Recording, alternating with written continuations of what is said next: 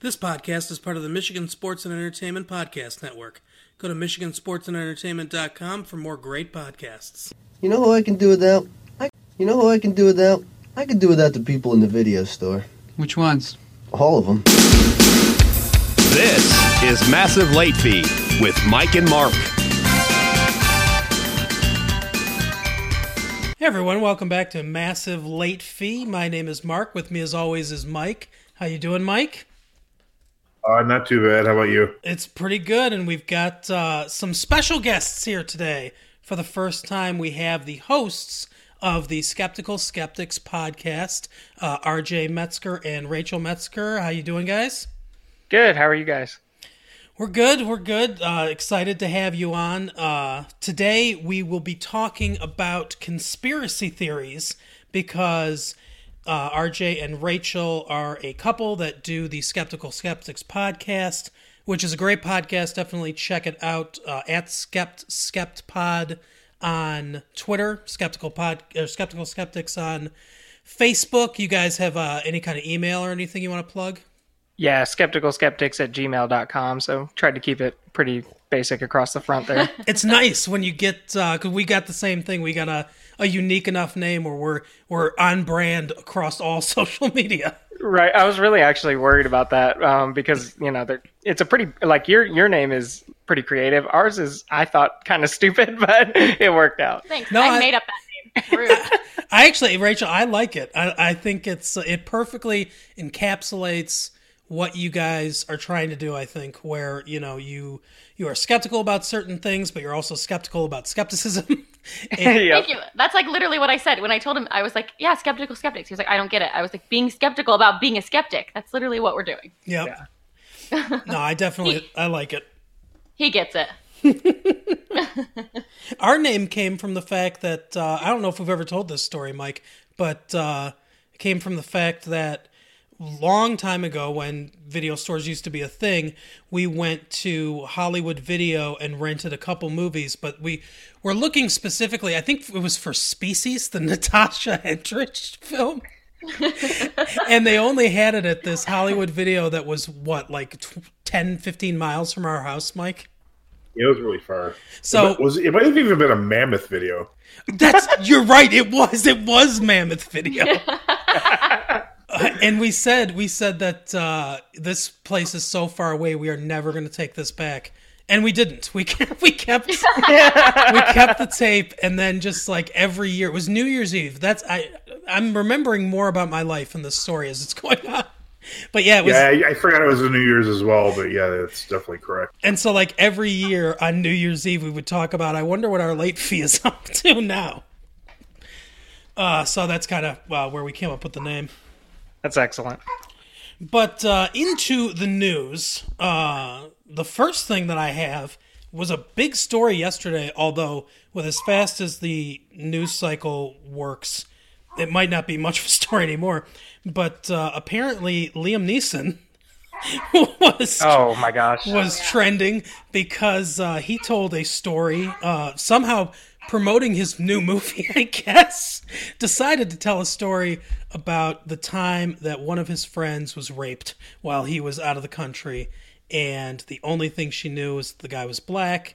So Liam Neeson decided the best thing to do would be to grab a crowbar, as you do, and walk along the street waiting for a black guy to accost him, I guess, so that he could beat the shit out of him, I suppose, in retribution, just on the off chance that it happened to be the same guy. I think, yeah, and it was such a strange story for him to even launch into, and his terminology was terrible too. Because he just said like a black bastard, like just any random guy, and that he would just go to town on him, and it's just a very strange story. I mean, I get it. I get where. I mean, not something I would do, and obviously not the right way to handle a situation like that. But I mean, I kind of get where he was coming from, and I think he tried to use it as a lesson almost, to where he was saying that he had learned from then, and he also equated it to the the situation in Northern Ireland, as to how this kind of violence and revenge and stuff only leads to more violence and revenge, and that it wasn't a good thing for him to do. I don't think he's racist, but it is a really bizarre story to tell. And it just brought a lot of scrutiny on him for, I don't know, almost no reason. And that's the part that gets swept under, is like what he was getting at, which is that, the random hatred, needs to end and stuff. But yeah, I mean, he turned his own life upside down last few days. Yeah, it's almost like Liam Neeson was like, I don't feel like being famous anymore. I'm just gonna torpedo my own career. The biggest issue I have with this is his weapon of choice is a crowbar. Yeah. Often you see a crowbar, much less see one just lying there to be scooped up and chasing someone down with it. Yeah, and like, if I saw Liam Neeson's a tall man. If I saw Liam Neeson walking down the street with a crowbar in his hands, I don't think I'd be coming up to him at all, let alone trying to accost him. I've worked like blue collar jobs for like over 10 years. I've seen maybe 5 crowbars my entire life. All in very specific settings. We're like, oh, look, it's a crate. We got to open this up. Here's a crowbar. Oh my God. I can honestly say I don't think I've ever actually seen a crowbar. I own 2 crowbars. Like, you own crowbars? Yes. Where are they? They're in the garage where everything else is. I have never seen those. Ever. My gosh. Like, never in my life. Oh, they're for home defense. Apparently. Home defense crowbar. Oh, I'm not going to use the phrase, but so what else I got here? Oh, they're making a Grudge remake. Oh no. Oh man. That's coming out, and it's been pushed back to 2020. The director says he's equating the movie to the film Seven, which has got to be a mistake. Oh yeah, you can't. No. Oh man. Let's take one of the best thrillers of all time and equate our movie to that, because it's setting the bar pretty high. Mike, I know that you're a big fan of that movie too. Yeah, but I just realized maybe Kevin Spacey wasn't putting out as good of a performance as we all thought. I think in retrospect, I thought he was a really good actor, but I don't know now. It's like, I don't even have to pretend to do this role. I got this. Oh man. Oh man. Yeah, I really do. I've only seen it a few times. I really do like that movie, though. Now, David Fincher, obviously. Oh yeah, he's a genius. Now, do you think that The Grudge, do you think? I'm having flashbacks to when Sarah Michelle Gellar used to be in films. But do you think that The can have that same type of tone? See, I know there was like a Japanese movie called The Grudge. Are you saying there was a remake of that movie? No, what I'm saying is Sarah Michelle Gellar is in this. Is this what you're saying? She's going to be in this movie? No, I think. Oh, so she already was in a movie called The Grudge, like a remake of the original one. Yeah, 2004. Oh, okay, yeah. I'm sorry, I haven't seen it. I don't really know much about it. Okay, well, yeah, they're remaking that one. Although I don't know if they're going to take more of the tone of the Japanese version, which I've only seen bits and pieces of, and like most Japanese horror, it's confusing and disturbing. Yes, yeah, it is. Or if they're going to do more of the reboot of the Americanized version of it, but I don't know. I don't even know if it needs the tone of a movie like Seven, where it's just more of a straight supernatural horror film. Obviously, Seven is something completely different, but I definitely think it's a mistake to bring that up when you're talking about your movie. Yeah, that's pretty confident. Yeah, I think it's almost always a mistake that would be like us peddling our podcast and being like, yeah, well, we're like the Joe Rogan show. Like it just doesn't, you don't want to shoot that high, I think. Right. Speaking of things that are mistakes, Tommy Wiseau has announced that he's making a new film. Now, for those of you who are not familiar, Tommy Wiseau was the writer and director of what is considered one of the worst movies of all time, but also one of the best worst movies of all time, called The Room. And he has announced a new movie and even released a teaser trailer. The movie is called Big Shark. I think it's a Jaws ripoff, parody. I don't know exactly how you want to equate it, but I'm going to find the quote here of one of the people that saw this teaser trailer. But it sounds absolutely fantastic. I haven't seen The Room. Have you seen it, Mark? I know they played it at the local art theater at midnight, last week or the week before, but I've never seen it myself. And he was actually there, Tommy Wiseau. I have seen The Room. It's something. It's something to see. Just about every mistake that you could make in making a film, they made in this movie. There's a scene where they're in an alley, like tossing a football around or something like that. And Tommy Wiseau decided that he was going to build this alley at a movie studio, spend a bunch of this money on it. And it's a replica of the alley that actually is the alley between the two of the buildings that he owns. And somebody was what? One of the camera guys was just like, why don't we just film, there in the alley?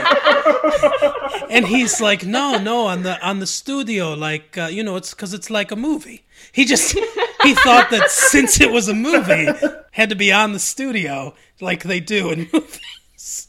That's amazing. They don't have to worry about weather, I guess. I don't know. Oh, there's just a ton of, and he's a very interesting person in his own right, where people are not exactly sure where he came by his money, and where exactly he was from, anything like that. But he spent a lot of times in New Orleans, which is where this movie takes place. So here's the quote from, let me give it credit, from filmfutter.com. One of their writers was there at this event.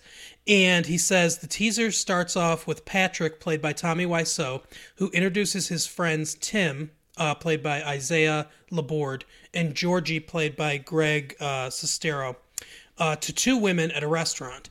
In the next scene, one of the women calls Sestero's character a jerk, and both slap him. His buddies laugh at him, and he laughs it off. In the following scene, they are walking back to their car when they see water at their feet running through the streets. After a cut, they are already up to their hips in the water, and in the background, a large, badly animated shark consumes its victim. After that, the shark goes for the trio, and they try to run away. The title card comes on, after which the shot of the CG shark swimming towards the camera and snapping it is repeated multiple times. So, I guess it's kind of like Sharknado or that the Meg thing. I think the phrase badly animated shark is kind of redundant because I've never once seen a shark animated in a realistic fashion. No. I mean, like Jaws is probably the best in, it's not animated, it's animatronics. Yeah. But no, actually my mom went to, I'm going to say this wrong, Orlando Studios back in the 80s, the 70s, when she was younger, and she actually got to see the fake shark that they used, and it was just like a head, and by then he was all rusted and gross, and like they kept moving the jaw up and down, but it would make all these horrible noises as it went up and down, because there used to be like a Jaws ride, I guess. And yeah, so she got to see, because that's what they used. I think they remade it then, because I saw it too. Okay, well, it's this giant, huge steel shark. Yeah. In the movie Mallrats, there's like one of the plot points is like, I think it was at Universal Studios, and was it the California one where they Orlando. I think they might have had. Oh, I thought they had one in like California as well. I thought they had two going at one point for some reason. I don't know. I do think that. Yeah, I believe they have both, but in Mallrats it was Orlando because they were going to Florida. It sounds like you're talking about the original shark though. If it was all like dilapidated and stuff. Oh yeah, it was rough. Yeah, obviously, for listeners that don't know, famously the shark did not look good on film, and they couldn't get it to work properly or anything. And Steven Spielberg used that to his advantage in showing the shark as little as possible and building tension with more, implied with the fin and music cues, things like that, which helped it become more iconic. If you could see.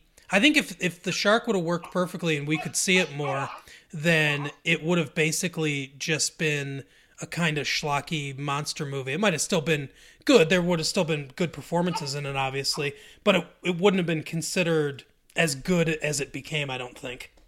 So I wonder if they would have been considered over the top then, if the shark just looked so like distractingly bad. Like you'd be like, oh my god, he's really going over the top here to act all dramatic with this stupid looking shark. Yeah. I actually didn't know that. I didn't know that that was a choice because of how bad the shark looked. Yeah, they had to do a lot of rewriting of scenes, and they trimmed some scenes down, and then they changed some things around so that they could kind of imply the shark was there, but not show it as much.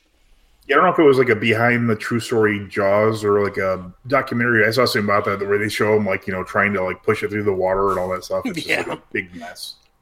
Didn't they name it Bruce? I think is what they called it. Yeah, Bruce the shark. It wasn't. I think Spielberg said that was after his lawyer. I think. No, I'm serious. That wouldn't surprise me. That's awesome. That's awesome. Oh, all right. Oh yeah, I got one more thing. Now I don't watch this show, Mike. I'm pretty sure you don't watch this show either. I wonder if RJ and Rachel do. But it has been announced that Modern Family will be ending after next season. They've been renewed for an 11th season, and their 11th season will be their final season. So I know it's a hugely popular show. I've never seen an episode of it in my life. But I hear a lot about it, and I guess people are pretty sad about this. I think I watched like the first 2 or 3 seasons, and Rachel's watched like all of them. I haven't watched the last couple just because I feel really bad saying this. It is such a good show. I just felt like every single, which I guess is just fair for a lot of just like fun comedy shows. It's just every single show followed the exact same formula over and over again. Unfortunately, sitcoms can get like that.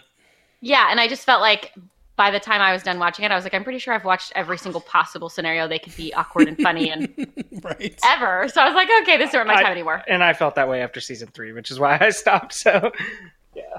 But yeah, so 11 seasons, they've either run out of ideas or they don't like money anymore. So, I feel like that's going to be one of the last like traditional sitcoms, that are as successful as it is, because they seem like they're going, out of fashion.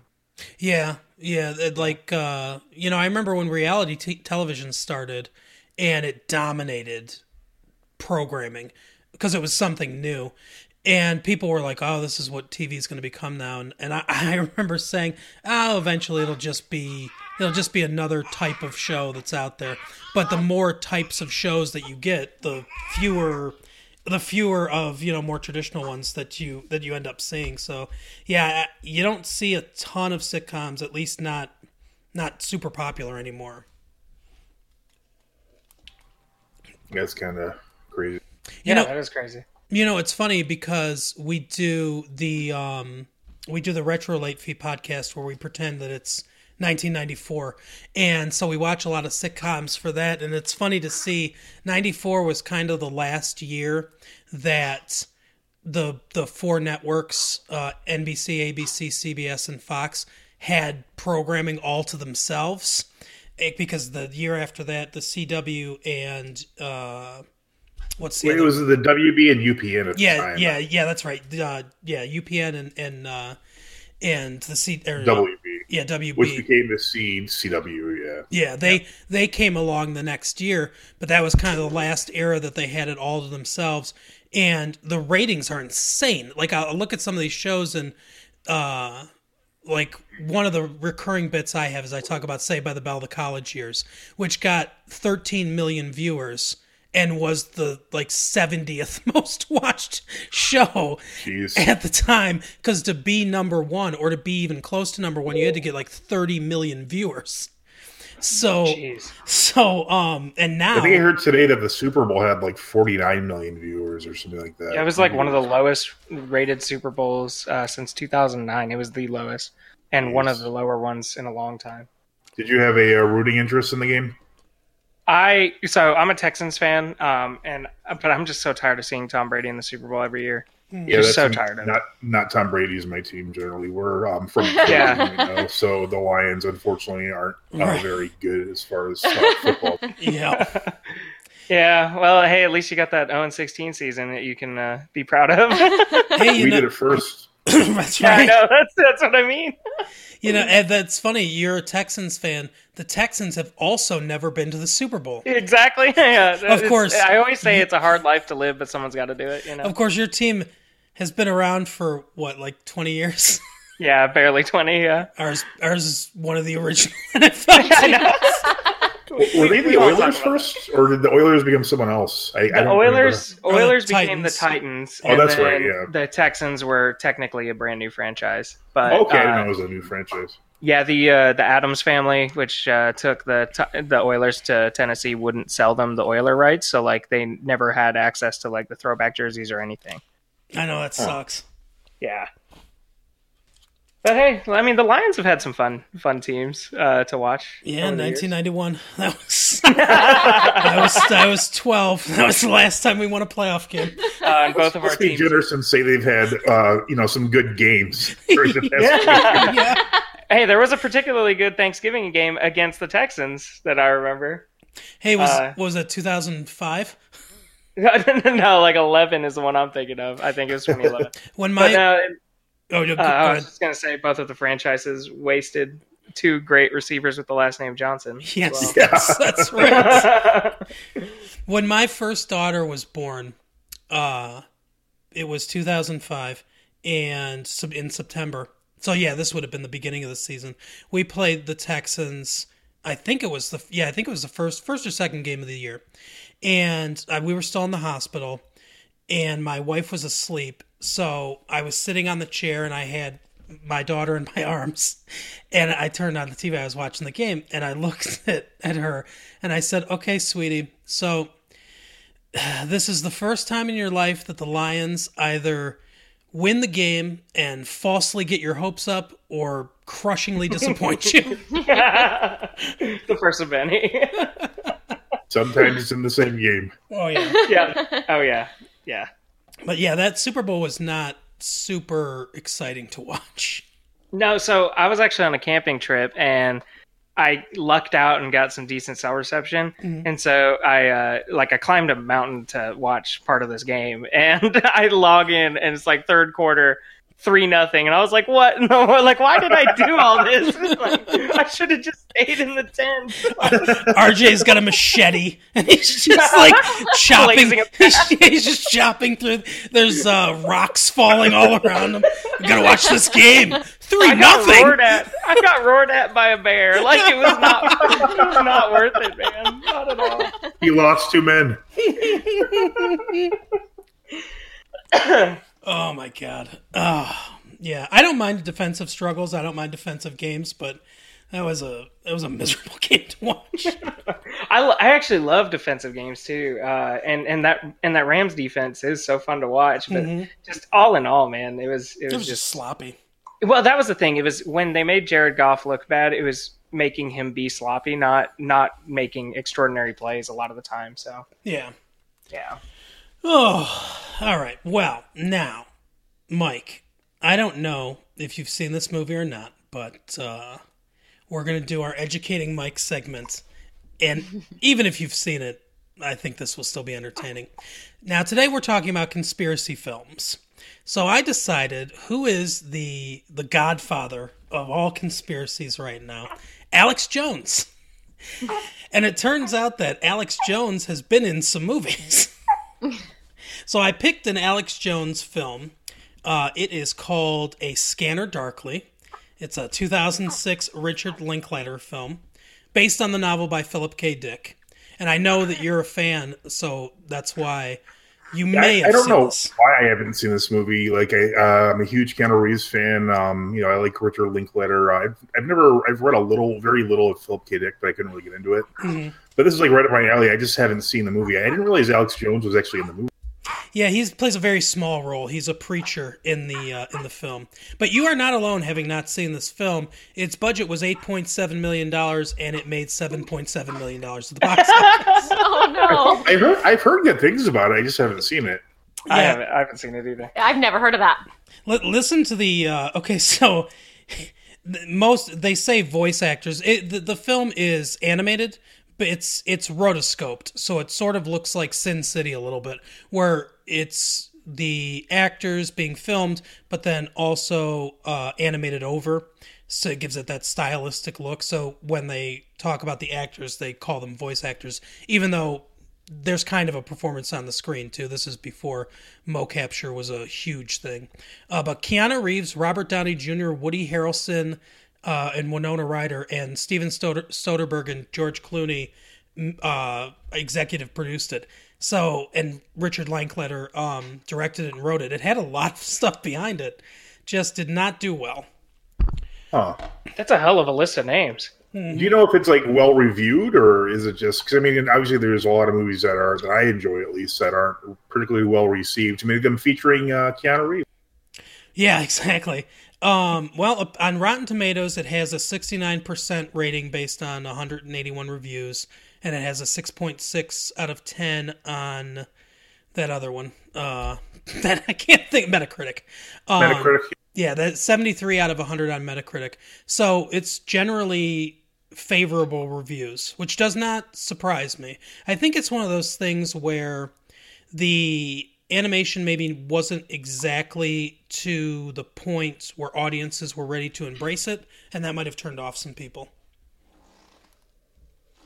So it's not exactly a bad film, but which is what we usually do, but we'll educate you a little bit on this, Mike. So here's the plot summary. The United States has lost the war on drugs. That's the opening sentence. Substance D, a powerful and dangerous drug. And let me just say, Substance D to me sounds like the off-brand drug that loses to the name-brand drug on a commercial. It's like 4 out of 5 people prefer the taste of heroin to Substance D. Like a brown paper bag over it. Yeah, but bad name for a drug. But anyway, Substance D is a powerful and dangerous drug that causes bizarre hallucinations and has swept the country. Approximately 20% of the total population is addicted. I guess that's high. I mean, 1 out of 5 people. You're thinking mostly, I guess people... That's more than people smoke these days, I would say. Oh, for sure. Probably like 10% smoke, if that. But, yeah, I guess you could have quit. What do you think the numbers of smoking were in the 50s? Like, what percentage of people do you think smoked? I'd say 40 to 50%, probably. Yeah. Yeah, probably. Okay, in response, the government has developed an invasive, high-tech surveillance system and a network of undercover officers and informants. This is why I love fiction, because, this just would never happen. Where the United States would lose the war on drugs, and then, the government would be spying on people all the time, like listening on phone conversations, having cameras everywhere. It just would never happen, right? Yeah, it's a dystopia kind of thing, I think. Bob Arctor is one of these undercover agents, assigned to immerse himself in the drugs underworld and infiltrate the supply chain. Sometime in the past, Arctor abandoned his wife and 2 children, leaving him alone in a now run-down suburban house in Anaheim, California. The house, this is a giant run-on sentence too, by the way. The house has since been repopulated by Arctor's 2 drug-addicted layabout housemates, Luckman and Barris. So it sounds like a comedy so far. The 3 spend their days intoxicated and having long, paranoid conversations. At the police station, Arctor maintains privacy by wearing a scramble suit that constantly changes every aspect of his appearance, and he is known only by the codename Fred. Now see, his name should be Substance D. The drug should be called Fred. The codename Fred. I think this is, now I don't know, but I think this, because I haven't seen this movie either, I think this is Keanu Reeves' character. Or it could be Robert Downey Jr., I suppose. Arctor's senior officer, Hank, and all other undercover officers also wear scramble suits, protecting their identities even from each other. Since going undercover, Arctor himself has become addicted to Substance D, and has befriended the main woman he has been spying on, a cocaine addict and Substance D supplier named Donna. See, she didn't, She didn't fall for the Substance D challenge.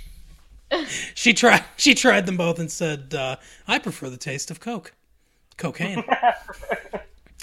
Arctur hopes to purchase large enough quantities of Substance D from Donna so that she is forced to introduce him to her own supplier, but he has also developed seemingly unrequited romantic feelings towards her.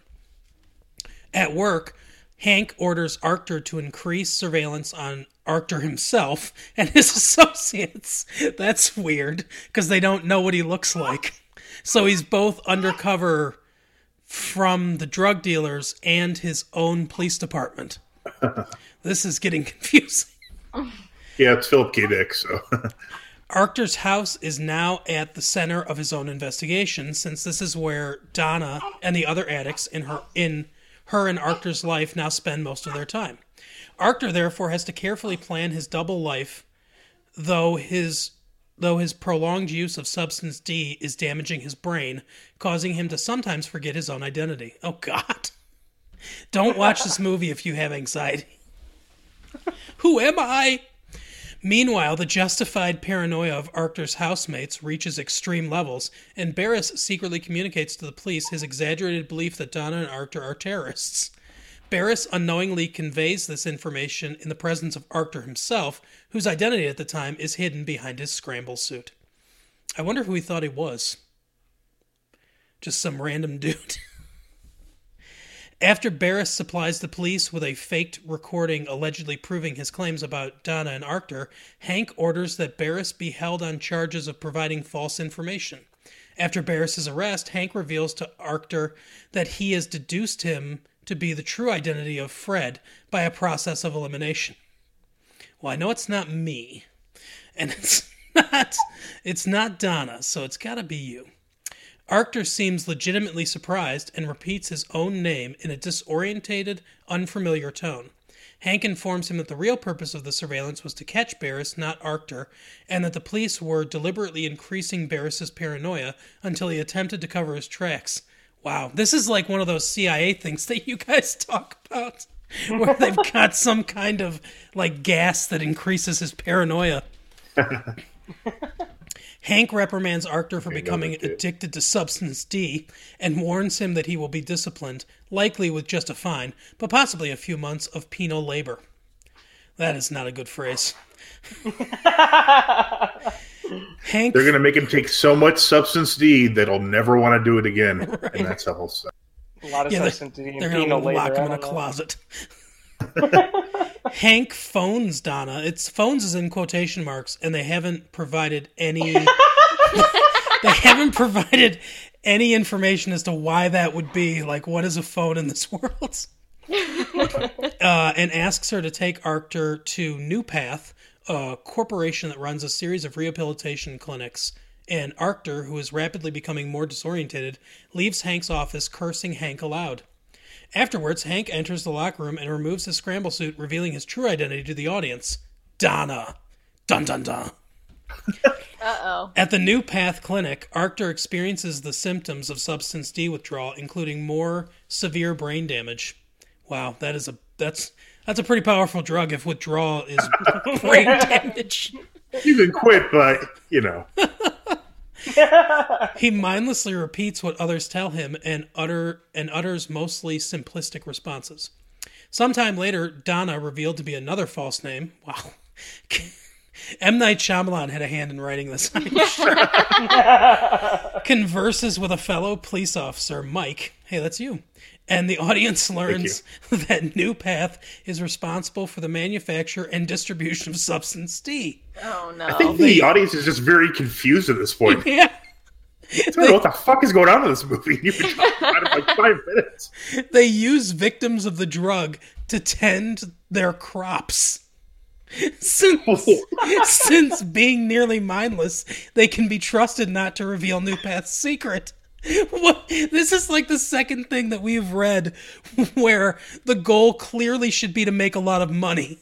Like we're creating the addicts that we're then, taking money to treat, but their goal is just for forced labor. We got to tend these crops. That crop, Substance D.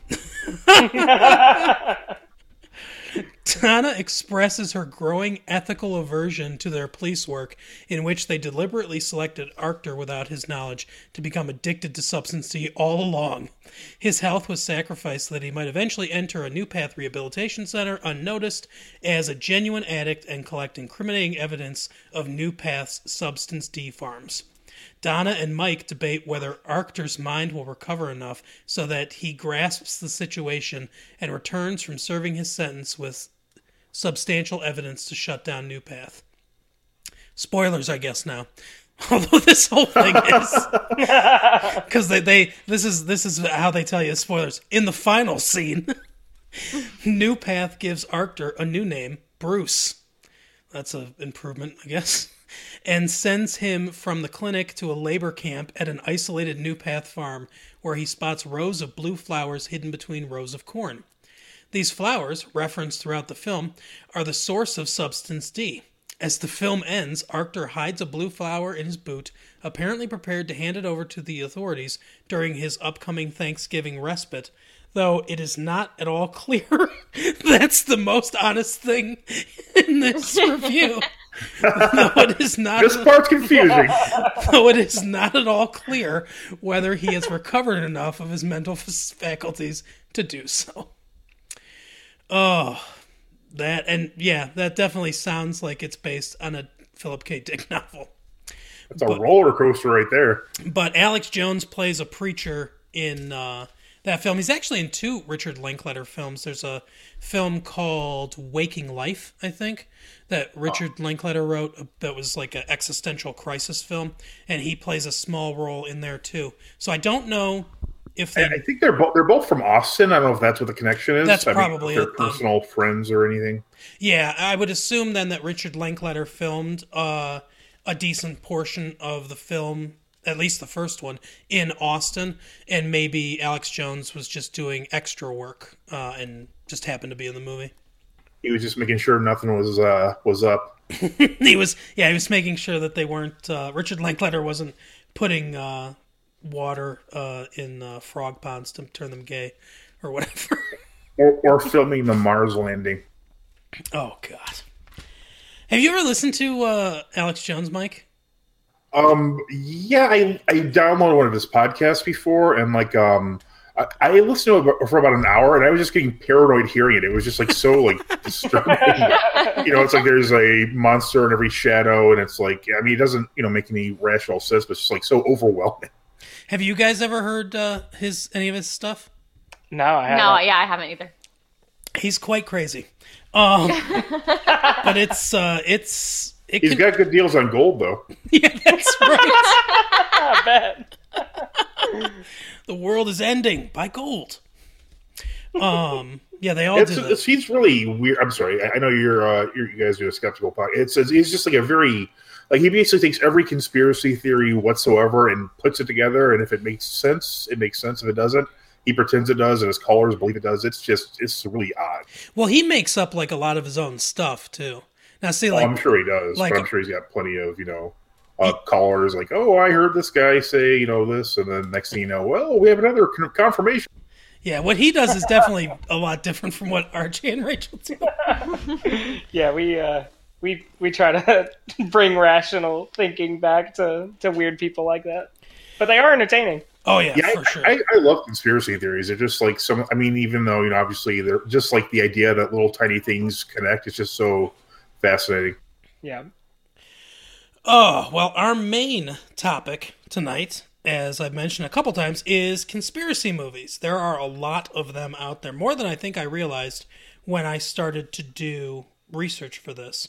I know this show sounds like we don't do any research at all, but I promise I do some reading before recording. But yeah, so I've got a list of a few here. We can just we'll start with somebody and then we'll just kind of go around a circle, I suppose. But yeah, they're conspiracy theory, All the President's Men, sort of conspiracy. I mean, it's one that's verified. The Boys from Brazil, Enemy of the State, Sneakers, which was one of my favorite ones in the mid-90s, Executive Action, JFK, The Net, They Live, Loose Change. I'm going to talk about that one a little bit. That's a very interesting one. But Mike, what conspiracy movies do you like? Do you think are fascinating? Maybe are believable? I mean, I would say the documentaries are like the most believable sort of things. I mean, another interesting one, there's like two different genres. There's fictional and non-fictional conspiracy movies. Like Fahrenheit 9/11 is a conspiracy, movie in a lot of ways. It's not like, it's just, I mean, they're presenting a theory, and, same thing with Bowling for Columbine and Michael Moore's movies. There's a conspiracy aspect to it. Yep. I'm a really big fan of the genre, but I mean, I can't think of. I mean, there's one that I have that's just completely ridiculous, so I think I'm going to save it. But what about you guys? Do you have any favorites of conspiracy type movies or skeptical movies, anything like that? Yeah, so we actually just watched Conspiracy Theory off of Mark's recommendation, and loved it. I thought, I really liked it. Yeah, I thought it was great because it taps into MK Ultra, which was a real thing. So that was cool. And then Patriot Games has some conspiracy elements, and I read that book and then also enjoyed the movie. And then Enemy of the State, which I think you mentioned as well, is a very good one. Yeah, I like Enemy of the State's one of those that it was a big hit when it came out. I think it was 98. I saw it in the theater. I mean, which is odd because I'm not a really huge Will Smith fan, but it looked interesting to me. I think this is one of the ones that we saw in the theater together when around that time. But we I remember seeing it in the theater too, and it was a big movie, and it was kind of one of the first movies where people sort of took it seriously, at least the fictional ones, not the documentary ones. But they looked at it and they said, oh, this could really happen with all this surveillance and everything.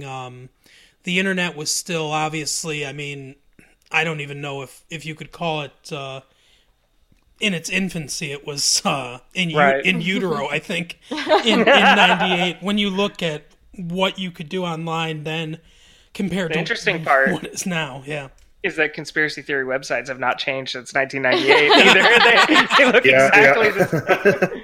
But it was a movie before its time. I mean, 2001 was whenever, going in after 9/11 and all that with the NSA expansion of their net and stuff. Like, it was just 3 years before whenever that actually became a real fear for a lot of people. So it was very interesting. Yeah, I like it. It's more relevant if you watch it now than it was at the time. Oh, I agree for sure. Definitely. That's definitely a classic conspiracy theory in movies, because if you think about it, 1984 has the same concept. You're constantly being watched, but I mean, it's like it just finally came to fruition. Who knows? Maybe 5 years ago, 10. We don't really know exactly how advanced technology is to the military and that sort of thing.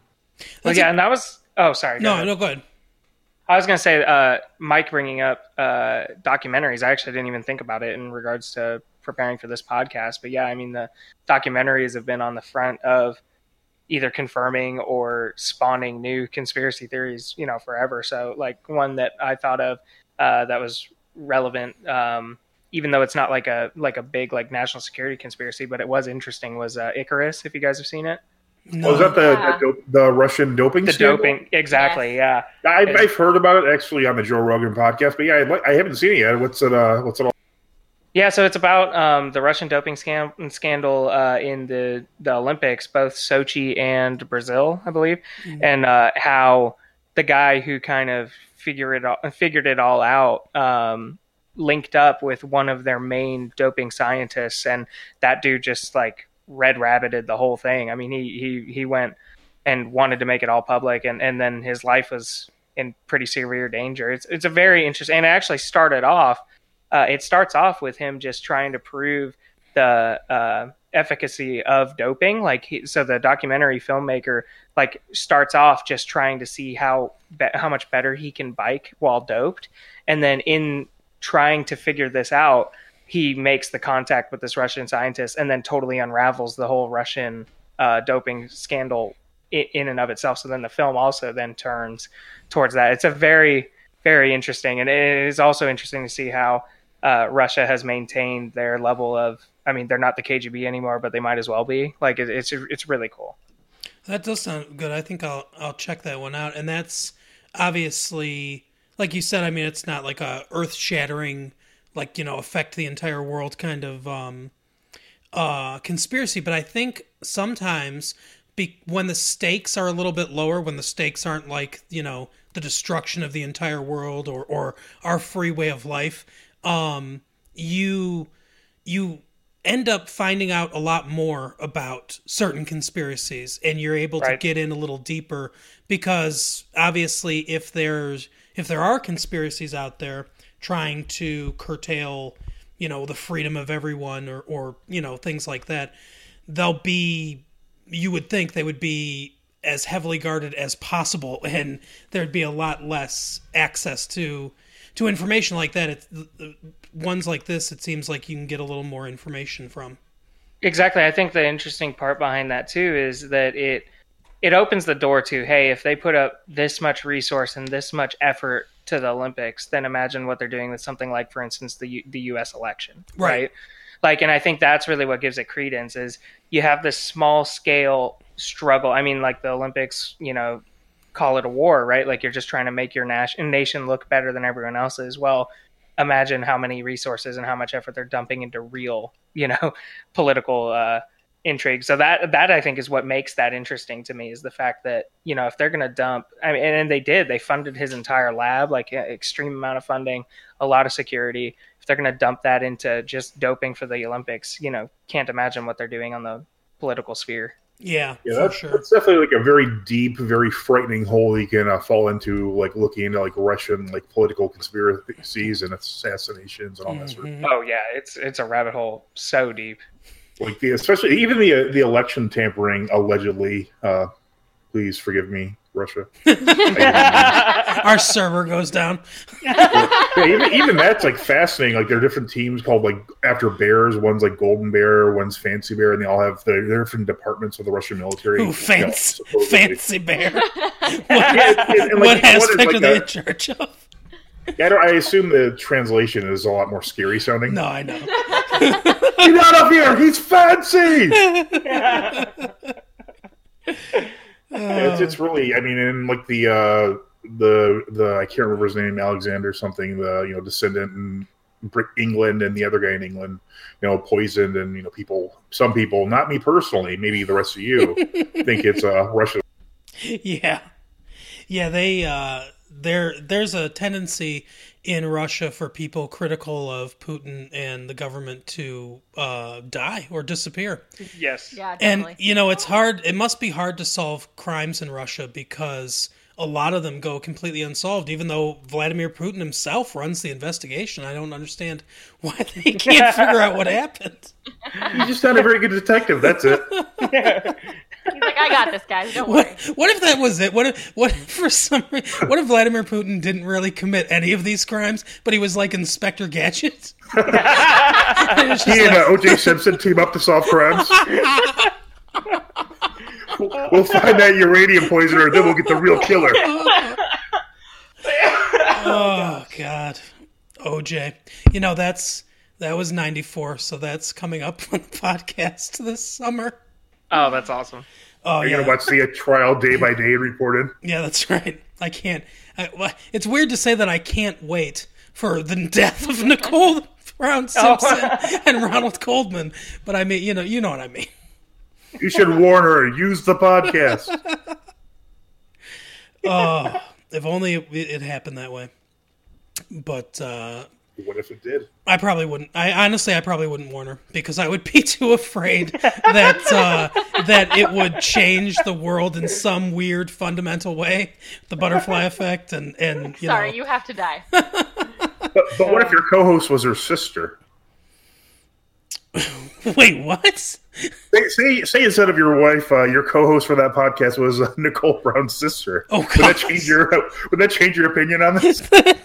I think that would be in horrible taste if we got someone to pretend to be Nicole's sister. No. I mean, what if she really was your partner on the podcast? Okay, so you're creating a scenario in which somehow I know Nicole Brown Simpson's sister. You're like, hey, this is about your sister. You probably want to be on this one.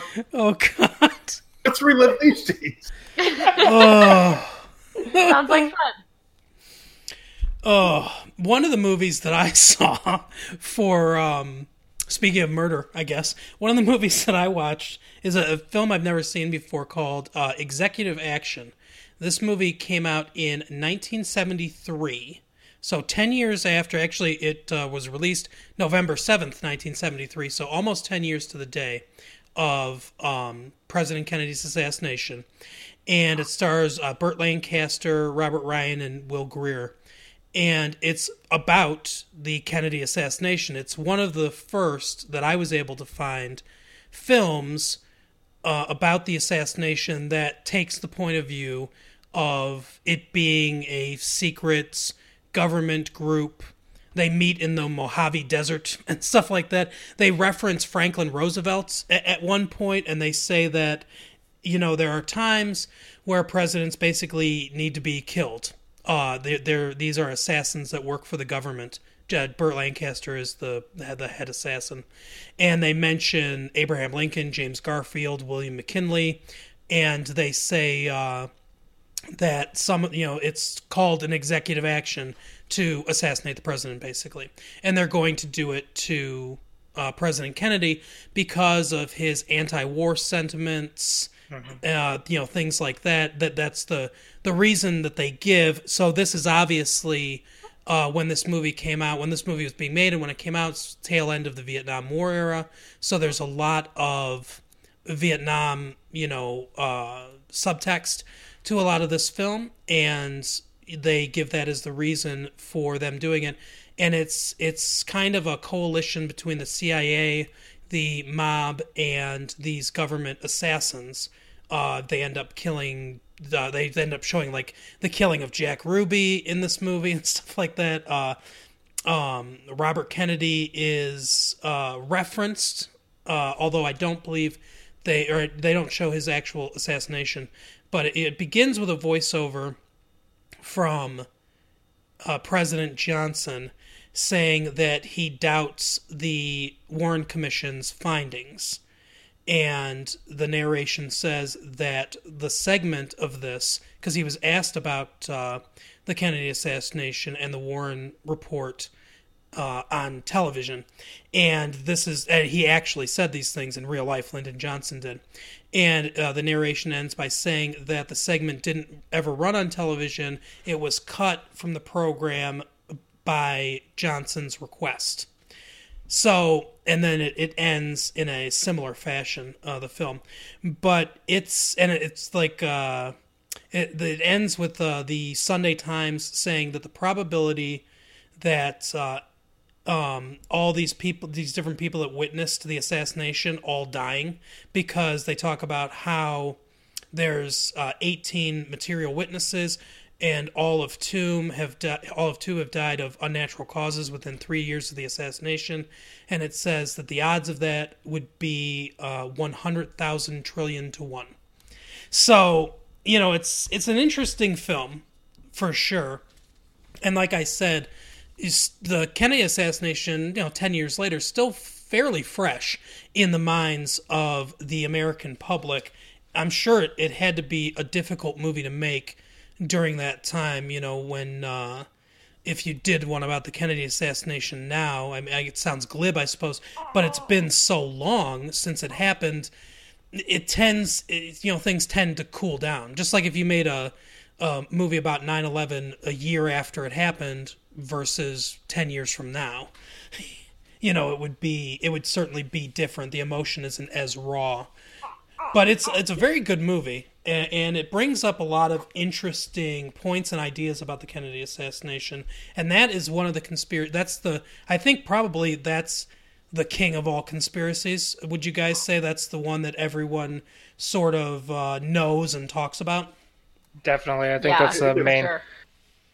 It's definitely the gateway drug to conspiracies, I would say. Right? It is, yeah. I think, and it's quickly being overtaken by 9/11 in a lot of circles too. And I was going to draw that parallel. Like, I couldn't imagine if someone in 2011 made a mainstream film about 9/11 being an inside job, like how that would go over. You know what I mean? Right. Yeah, and Burt Lancaster was a big star. I mean, he was older in 73, but certainly still a big celebrity at the time, and it definitely was a popular mainstream film.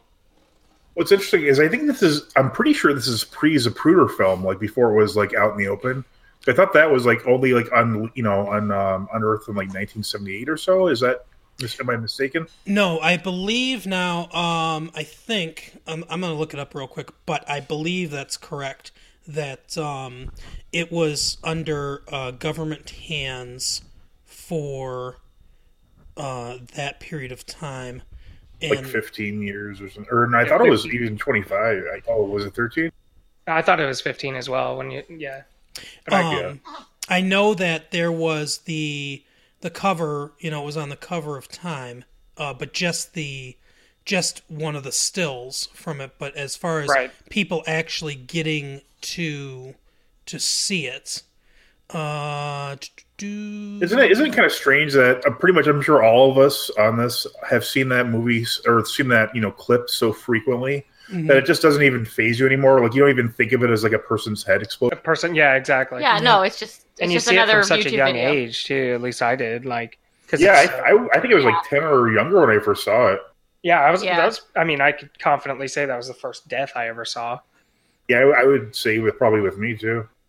Yeah, I think so too.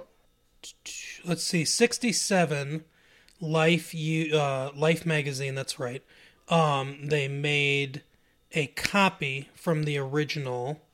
In 68, they used some stills. They used it in the trial of Clay Shaw, but obviously that wasn't released to the public. 1975, ABC late night television show Goodnight America, hosted by Geraldo Rivera. See, I knew it was Geraldo Rivera. I just wasn't sure what year it was. I thought it was 78. I don't know why. Yeah, 75, yes. And then they didn't. Okay, so let's see. There was a royalties lawsuit between Time and the Zapruder Errors in 75 after it was shown on that show by Geraldo Rivera. That was settled in 1978. In 1978, the family transferred the film to the National Archives and Records Administration. So 78 was when it was able to be disseminated to the public. And when did the film come out again? 73, you said? 1975. So, the movie? Yeah, the movie came out in 73. So it's still pre-Zapruder film. Wow. Yeah, that's crazy. But yeah, so yeah, that like I said, that's the Kennedy one. I mean, it makes sense because it was an enormous event. The assassination of a president actually filmed during an era when you could film it. And television, the last assassination before Kennedy's assassination was William McKinley's in 1901? 01? No, it was like eight. He I was think reelected in 18. 1898, I believe. So it was 19. Yeah, Wilson. I'm thinking it was 1900. Wilson. Yeah. So obviously there wasn't television then. Yeah, but you got Walter Cronkite talking about it and everything. Obviously, it was a big impact, and everyone who was alive then remembers where they were, much like 9/11, when they heard about the Kennedy assassination. So that it makes sense that would be a huge area for conspiracy theories, much like 9/11 is for a lot of people of this generation. Which kind of leads into another film that I've seen before, and I watched a little bit of it again in preparation for this, but Loose Change came out on the internet. And have you guys seen this the Loose Change movie? No, I haven't. Nope. Okay. I haven't either. I've really? Heard of it, but I haven't seen it. It just doesn't interest me. I mean, 9/11 conspiracies, I just don't care for them that much. I don't know why. What about you guys? Do you have a particular one you're really fond of? I'm not a 9/11 truther at all. I think Tower 7, I think, is the one that it is intriguing to me, but no, I haven't dived into that world yet. Yeah, same. I find it really interesting, but I'm not like this is my jam. So there are two ways that like I kind of review Loose Change when people ask me about it. And one is from a movie making / like YouTube standpoint. Because this guy, Dylan Avery, made this movie, ostensibly by himself. He had some help from a couple friends, Corey Rowe and Jason Burmas. And Alex Jones also had a hand in it later. Of course. Like, Dylan Avery wrote it. He did the narration and everything. He put all the clips together and stuff like that. And then as it got popular, Alex Jones kind of came on board later and helped him add some more things, get some more interviews, and it became updated in 2009.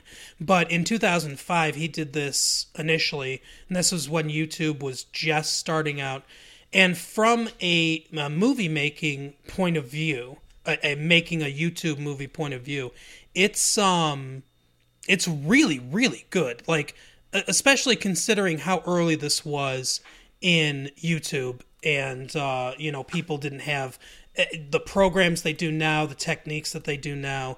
He didn't have anyone really to learn from to make this. It's a very good documentary style fan film, basically, that he made, basically giving his doubts about 9/11. He doesn't explicitly say that 9/11 was an inside job or anything like that, but he brings up a lot of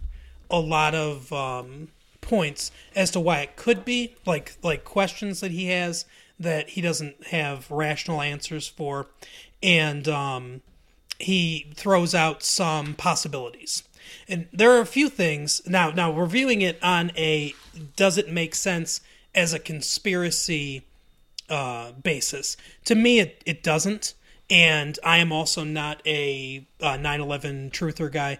I've had questions. I think that it's healthy to ask questions about official stories about what happened and things like that. And that that's fine. And there are certain aspects that I question. For instance, one of the things that he brings up in the film is that both towers fell, and he times it, although he does a little bit of tricky editing with this timing, and I don't think it's exactly as he shows it in the film. But he says that basically the towers fell at the speed of gravity with almost no resistance, and that it's not something you see in buildings that just fall down. It's something more you see in controlled demolitions and things like that. And so that's one of the things he questions, and that's, I think I have some questions about that. He also talks about how jet, and I can't remember the numbers off the top of my head, but how he says that jet fuel burns at a certain degree, like if it's, I don't know, like 420 degrees Fahrenheit, and steel doesn't melt until like 500 degrees Fahrenheit, something. Those numbers aren't accurate. That's just an example, because I can't remember exactly what the numbers were, but it burned at a lower temperature than it would need to melt steel. And like when he said that, I remember thinking, well, it didn't have to melt the steel. In fact, it didn't melt the steel. It just lost to like 80% of its strength or something like that. All you have to do is damage it enough to where it can no longer support a giant building. Right. I think most of the 9/11 conspiracy theories are just gaps in education. Right. It's Popular Mechanics put out an article that just explained everything just perfectly and rationally. Mm-hmm. Well, in MIT, I can't remember the exact circumstances. I believe it was in regards to how not to have that happen again, because actually a lot of giant towers now are engineered to withstand plane strikes. Mm-hmm. They recreated the Twin Towers both on a small scale and then digitally, and it followed every model that they had. And like you said, and I've had a lot of weird jobs in the past, but I also have a lot of weird hobbies, and one of them is metalworking. And if you heat and twist steel, you realize it is not very strong well before the melting point, you know. And, right. Sure. And then that's the other thing too, is like that the two principal claims: one, jet fuel can't melt steel, and then two, that it had little resistance compared to the speed of gravity. Both of those have been thrown out the window by major institutions, and then also a lot of physicists as well. Like those claims just didn't really have much weight, even though, and I think the jet fuel thing really picked up from Rosie O'Donnell. So I have a life motto of just not listening to Rosie O'Donnell. Yeah, she only got her PhD in materials science from a state college. She didn't go to some fancy answers. Right. Exactly. Yeah, so I'll take MIT over Rosie O'Donnell in any heavyweight fight at any given moment. You don't trust her insights in the movie Exit to Eden? Another big problem is like they always have these petitions like, look, 500 scientists have signed this, but then you look at it and like, I'm an oceanographer. It's like, what do you know more than I do? I mean, this is exact. I mean, seriously, like the climate change is like, well, I'm a history teacher, so I know about climate change. And it's like, what does that have to do with anything? It's never legitimate scientists that are citing these things in their field. Yeah. Oh yeah. What was I gonna say? Oh, So it's interesting. Like that gap in knowledge that you point out, Mike. I think a lot of conspiracies come from that. One of the things with the Kennedy assassination, and it's in the movie JFK. It's one of the big lines in the movie JFK. Oh, I know exactly what you're talking Kevin about. Costner says it. The magic bullet. All the time. Where he talks about the magic bullet and how it had to go from here to there to there. Right. And that's parodied on Seinfeld and in tons of different places. But it's the gap of knowledge that people assumed that Governor Connolly was sitting in front of President Kennedy, and that he was sitting level in front of President Kennedy on the same level, and they were parallel, which was not the case. He was in a jump seat, which was lower and moved slightly in. And if I've seen the car, I think it's the Lincoln, and if you look at it, it's clear that that is the case. And when you redo the model to show what their actual spatial relationship was to each other, it's a straight line bullet that accounts for all their injuries. So that's another situation where it's a gap of knowledge. The 9/11 thing, no matter how many interesting questions people bring up that I might not know the answer to or not have the answer to, like our friend Ben likes to point out, and he's also not a 9/11 truther, but it's something we like to discuss because we just like to talk about conspiracy theories.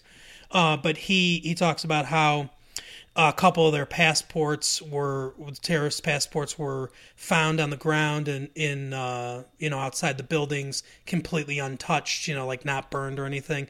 And anytime someone brings up something like that where it's like, well, I don't know exactly how something like that could happen, I always counter it by saying, okay, let's assume that it was a conspiracy. Now I have way more questions. Right. Now it seems like it's like if you make the assumption that it was a conspiracy, it just becomes way harder to believe. Right. And for the record, I believe that's been disproven. I think there was actually different people's passports. Oh, okay. Well, and that was one of the things, so Tower 7, right, is one of the main ones that people talk about of how did it go down. And I haven't brushed up on it recently, so I don't know if, they figured out what it was. But the big thing to me is if I were in a boardroom of dudes coming up with this conspiracy, I wouldn't say, yeah, let's bring down that building that wasn't hit by the plane. That won't raise any red flags, Like I think it's like the moon landing thing. So many people think it's fake, but they got so much stuff right that they couldn't have planned for. It's the same thing with 9/11. That would just be so stupid. Like some other guy with a roll of debt cord is walking over to Tower 7 and no one saw him. So I think that's one of those things. Yeah, exactly. Just the fact of that. Just the fact that out of all the terrible things that happened that day, they had to get to Tower 7 that burned to the ground. That's the only place they could find something wrong with. That tower, that didn't go. Right. Basically, like, everything else, like, okay, well, they can explain this, but we don't know how that happened. So I think they were being closely monitored, right after the plane struck. Hold on, let's get to Tower 7. The one conspiracy that I've heard somebody have about 9/11 that I think to myself, okay, that's possible, is that somebody, like one of the military people shot down Flight 93. And I can see why they'd cover that up. I can see why they. I really don't see why. That would actually be a good indicator for them as far as national security goes. Well, here's the thing. Like, that plane was clearly heading to Washington, probably to the White House or to the Capitol building. I think the Capitol building was the primary target. And if the jets were scrambled and in the air, and they said there's no way to bring this plane down other than to shoot it down and to kill all the Americans on board, and we're going to do that rather than have the Capitol building destroyed. I can see why there would be uproar about that from the American people. I could see why people would be like, that's terrible that you did that, and everything, even though if the plan had gone to fruition, they would have died anyway. But I could see why there would be people that would be up in arms about that.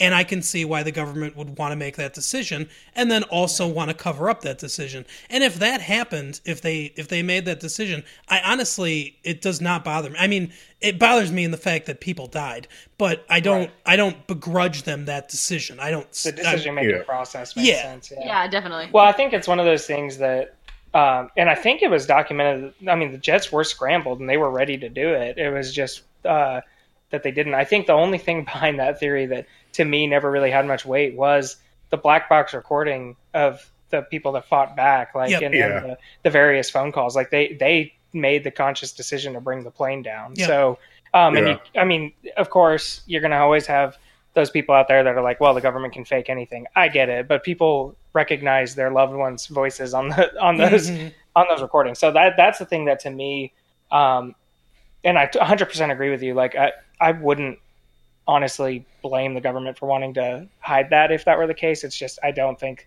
they had to get there. Like, were they capable of doing it? I definitely think they would, but I just don't think they are. To. Yeah, right. Exactly. Yeah, definitely for sure. But yeah, and the person that brought it up to me, this conspiracy theory, my response to him was, I don't think that happened. And I said the same thing you did. I said I wouldn't. If it came out that happened, it wouldn't necessarily surprise me, and I wouldn't be angry at the government for doing that. But I don't think that happened. And he said, "Well, why didn't the other ones fight back?" And I said, "No. I said, you're thinking about this from a post 9/11 point of view. Anytime anyone had hijacked a plane before, it was, we're going to Cuba and we're going to hold you people hostage, and whatever. No one had ever used a plane as a weapon before. So and in the 70s there were quite a few like hijackings. It was like a very common thing. Yeah, and so when the first two got hijacked, or the first three got hijacked, and they rammed them into the buildings, the people wouldn't have thought, oh, we need to fight back or we're going to die. They were thinking we're going to have to just ride this out until they ransom us back to the United States or whatever happens, or the authorities come and find us wherever they end up landing this plane. But Flight 93 was later, and they saw the news reports. They saw what was going to happen. They were the ones that knew that they were going to ram this plane into a building, and they said we have to do something. So and that was well documented that that they even had phone calls to the airplane. I think his name was Mark Bingham or something like that. Mm-hmm. Yeah, I think it was Mark Bingham. Reached out to his mom, and he was well aware of the situation. And I think on one of the voicemails he said words to the effect of, "We're going to bring this thing down." So and you're 100% right. Like those first three planes, the major assumption of everybody's was, they're going to just hold them for ransom. Like I think the ones in the 70s you guys were talking about, like other than DB Cooper, I think a lot of them never even left the runway. A lot of those guys did the ransom on the ground. So yeah. That's another. Yeah, especially like in Europe, there was quite a few, with like Islamic terrorism Lockerbie and stuff. Yeah. I have two main problems with the 9/11 conspiracy. This particular one, the Flight 94, I think it was. What, the first one is 93. My apologies. The first one is a very common, reason that I disbelieve in a certain conspiracy theory. There's just way too many people involved. Right. I mean, if they actually shut down with a missile, there would be so many people. I mean, if you can't just launch a missile and not have any accounting of it or proof that it was launched, right. or, there'd be, especially nowadays with, the prevalent technology, there'd be videos of it. People would see a missile fly and hit a plane. And second, it's just, to me, it's like the lowliest of the low. I mean, there's certain grades but I mean, just the ones where they claim there's crisis actors, like the Alex Jones, like Newtown Massacre. That's just like the worst, I think, in my opinion. Like that's just like at least such a bad taste as far as conspiracy. I mean, I like when they're fun, but not like when they're like, oh, well, the government, murdered all these people. And right. I think there's a line to be crossed from the assassination of one person when nations are constantly behind assassinations. Mm-hmm.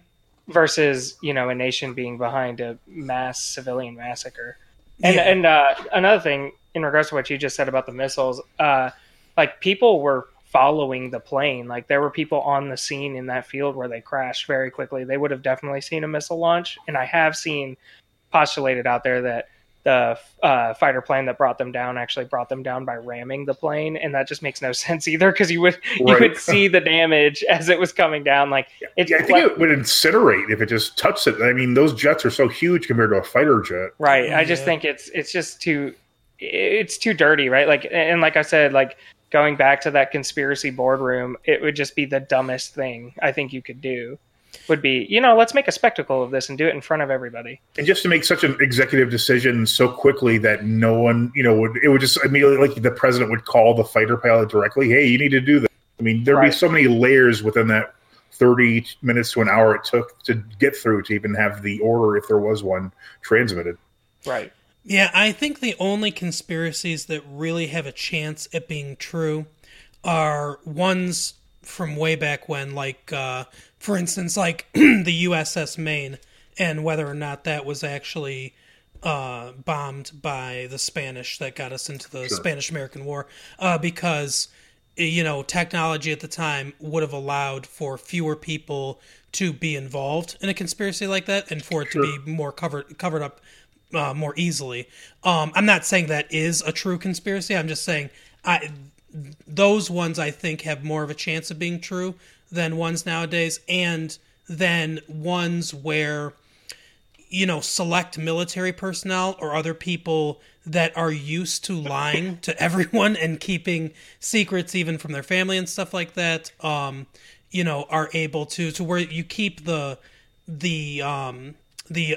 cabal small and of people that are trained to keep secrets like this, a la like the Pentagon Papers, for the Vietnam era, where certain people made decisions that we were going to escalate our involvement in Vietnam, all the while telling the American people that we weren't doing that. Right. So see, I can almost never go for a technical conspiracy, like when it relies on supposed thrown together scientific evidence that's easily disproved. But some other 9/11 conspiracies are actually relating to personnel. They say, hey, they knew this was happening. I can get behind that kind of conspiracy because just the ambiguity of that is just really what draws me in. Well, and that's really the realm that our podcast exists in, is that we are firm believers that what everybody knows of 9/11 is probably not what fully happened. And then the full-on conspiracies are also not what happened, but it is likely somewhere in between. And because we almost never know everything. Right. They're not going to tell us everything for obvious reasons. And there's just so many layers of the FAA is not going to give out how they handled that situation because then the next hijacker would know, So there's a lot of layers to that. And I think one thing for me is I also never underestimate the nation's ability, whether it's Army, Navy, or intelligence, to have a secret, because the USS Liberty that got attacked by Israeli forces. Do you guys know about that event? I don't know about that one, no. So it was back in the 60s, I believe. But yeah, we actually had a ship that was attacked by Israel, and a lot of people don't know about that. And the official reason behind the attack has never been given out ever. And actually, I hadn't heard of it before until my history professor at TCU was actually one of the people on radar during that. And so he's one of the few human beings alive to know the entire story start to finish. And he said that of everything he's ever read, nothing has come close to the truth. So, yeah, that's one of those things that to me is very validating to the people's ability to keep the secrets that they need to keep, because to this day you can Google it a lot and there's a ton of theories and there's a lot of reasoning behind it, but at the end of the day we actually don't know why that occurred. So if that was, you said that was 67? I was in the 60s. I can't exactly remember the date. Yeah. So if it was 67, I'm guessing that it was sometime in June of 67, because that was it the 7-Day War? 6-Day War, yeah. Yeah. That one wasn't as bad. It was one day easier. A war day is much longer than a regular day. That's true. Yeah, June 8th, 1967, during the 6-Day War. Yep. So like things like that, and like the Gulf of Tonkin incident and things like that. I think when it's something that happens during a war, there is much more of a propensity for it to be a successful conspiracy, at least for a certain amount of time, because there's certain hierarchies, chains of command, soldiers doing things that they don't necessarily even completely understand, but they follow orders because that's what they're trained to do, with maybe not even having complete information. And so there are a few people, higher ups in charge. So it's another situation where you can keep the amount of people small that know exactly what's going on. And I think, war situations lend more towards being able to pull off a successful conspiracy, at least for a certain amount of time. Even like propaganda type conspiracies, they wouldn't allow soldiers going over to Afghanistan to be filmed coming home in coffins. That's still a conspiracy in a sense, because they're effectively banning the First Amendment from properly being. Yep. Right. Oh, what a cheery podcast! Yeah, sorry guys. I feel that way. Really brought our tone I feel that over. way about 90% of our podcasts. By the end of it, I'm like, I need to watch something funny. This is so sad. Yeah, there have been a couple times where we were actually in the middle of one and just okay, we need to change the tone a bit. Nice. And there's one, I think it's one that I think this is actually a mistake, but some people, there's a conspiracy, I think it's called the Northwood Papers, where there was supposedly there was a plan to hijack jets in a situation similar to 9/11, that people say is oh, they were going to do this, they just didn't get the go ahead. Mm-hmm. But I actually never heard that. Yeah, I think it was during the Cuban the Bay of Missile Pigs. crisis? Yeah. Mm-hmm. Yeah, but then it was eerily similar. People are always say, oh, they were going to publish this. But I mean, I don't know if many people know this, but there's basically a plan to do almost anything you would need to do in any warlike scenario in the United States government somewhere. I mean, there's a plan to invade Iowa if we need to. I mean, there's a plan for everything. So if one of these plans is public, it's not necessarily a conspiracy. There's a plan. I mean, if you can say anything, there's a plan. That reminds me of a George Goebbels joke. I almost said Goebbels. Yeah, I was going to say, I don't think I want to hear this one. Very different person. But a different type of conspiracy show. No, George Goebbels was a comedian in the 1960s, and he talked about how he served during World War II, and he was in the Air Force, and he was stationed in Nebraska. And everyone laughs when he says he was stationed in Nebraska. And he goes, now everyone laughs when I say that, but I'll tell you, you go and look at the news reports and everything, and you'll find that not one Japanese fighter got past Omaha. Nice. There actually, I don't know if it was in Nebraska, but there were concentration camps for POWs in the United States too, which is, I don't think a lot of people know about. So I wonder if that's what he actually did. Well, yeah, I'm not sure. I think he was more. I think because he was already in the entertainment world at the time. Gotcha. I think he was probably doing a radio show or one of those sure. What's it called? democracy, USO type thing. Yeah, right. War bonds. But speaking of World War II, I think I'll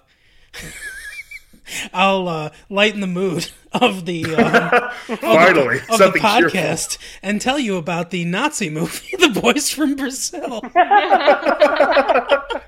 That light subject matter. Yeah. This is a movie based on a book from Ira Levin, starring Gregory Peck and Laurence Olivier and James Mason as well, from 1978. And basically, it is about a group of Nazi scientists who made their way to Brazil to hide out, basically. And Gregory Peck plays Joseph Mengele, the Auschwitz doctor. And did they know as much about him then as they do now? I don't think so. I hope not. But yeah, it's basically they hold these meetings in Paraguay, and they're planning on like a reinstatement, like a Fourth Reich in South America, and that's kind of what the movie is about. It's a thriller about them creating this new thing, and that's another one. Even before the Kennedy assassination, I don't know if that would be the biggest one before that happened or not. I'd have to do some research on that. But there was always rumors that people, Nazis had escaped, that certain Nazi soldiers or Nazi higher ups, doctors, things like that had escaped and made their way to places throughout the world, including South America was a big one. And obviously that turned out to be somewhat correct because some of them, did. So it's one of those conspiracies that's sort of based on reality and kind of paranoia. Obviously World War II would have been the largest event prior to Kennedy's assassination that happened in this country and the world. So, those are all, I always say that, and I'm not a complete doubter. I know that there are some quote unquote conspiracies that, are true, have been proven true, and probably others that will be proven true in the future. But it seems to me like the psychology behind why conspiracies are so popular is because we look at these big, enormous events like the Kennedy assassination or 9/11, these things that change our way of life, change our thinking, have huge impacts. And, it's incongruent to our human brains that one person could have created this giant event, or 11 hijackers could create this giant event. And so we want balance, and conspiracy theories kind of give us that balance. This is a huge thing, so there must have been a huge thing behind it. Well, I think also a lot of it, the way I've always kind of felt about it is a lot of it stems from fear. Not only, we talked about the lack of knowledge, and I think obviously ignorance breeds fear, I think a lot of times. But also, I think the fact that we all, even those of us who do have maybe more knowledge in it and things like that, we know we don't know everything. Yep. We know that. And so we want to make it so it makes the most sense to us. We want to say, okay, this is what we do know. So let's see if I can form more knowledge on this, just because I think it's so scary to think about the world where we know so little about what's going on around us. Mm-hmm. Well, and I think there's also just and I was reading about, conspiracy theories and why, not even why they exist, because ever since humans have grouped into people, there have been people not sharing the full truth about things, right? That's just a certainty.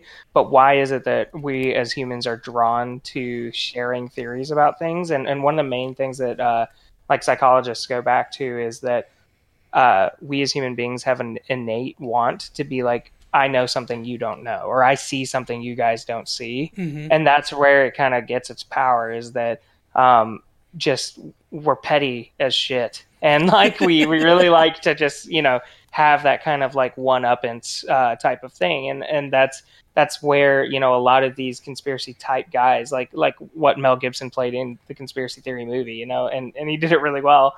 But I think like those type of people, or the Dale Gribbles of the world, right? Like they thrive on, you know, I'm woke and you guys aren't. And I think that's something that you take something that legitimately does happen, right? Because conspiracies, like I say it all the time, JFK, like anytime somebody conspires to murder somebody, there is a conspiracy theory out there. It's just which one is right? Like, so, like, because we label conspiracy theory has such a negative connotation, but it's a fact of the matter. Like, those hijackers conspired in 9/11. Now, whether or not they had funding or guidance from someone else doesn't matter. There was a conspiracy theory. Now, will we ever know everything about it? No. Even the official story is a conspiracy theory. It is. It's the one that's a terrorist group from the Middle East, or from, you know, the right. But I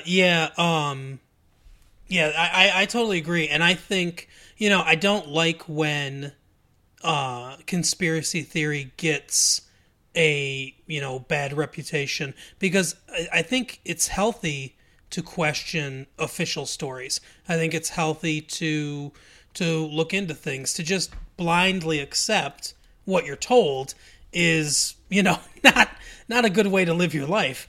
Right. So I think, you know, I definitely think it's healthy to question that thing, and like kind of coming on to your to, you know, the title of your podcast, Skeptical Skeptics. I think it's also healthy to question conspiracy theories. Basically, you know, you can't really get to the truth unless you question all of it, you know, and just kind of distill it down to, okay, this is what we know, this is what we can prove, you know, kind of thing. Well, I think. Are there any conspiracy theories you guys are like really behind, like you are really like skeptical of, like, you know, this might? Yeah, so me personally, and she doesn't believe with me in this one, but I and it's one Mark, I think, talked about joining us for this one when we do our JFK special, because I do believe there is quite a bit more to that than Lee Harvey Oswald just acting as a lone gunman. Mm-hmm. I wouldn't say that I don't. I actually don't. I'm just saying I don't. I'm not super interested. Is the bigger Gotcha. Yeah, I can see.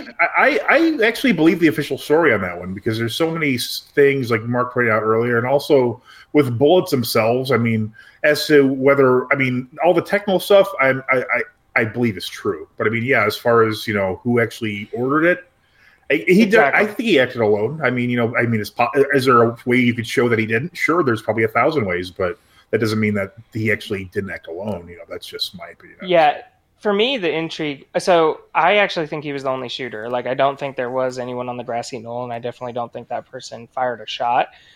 For me, I think it was the machinations of it, like, all seemed to be lined up with what was released. For me, it's that second layer of it happening in the first place. Like, there was a lot of Secret Service protocols that were broken that day. For instance, every other motorcade, and it was in their handbook, and it was in everything they should have done.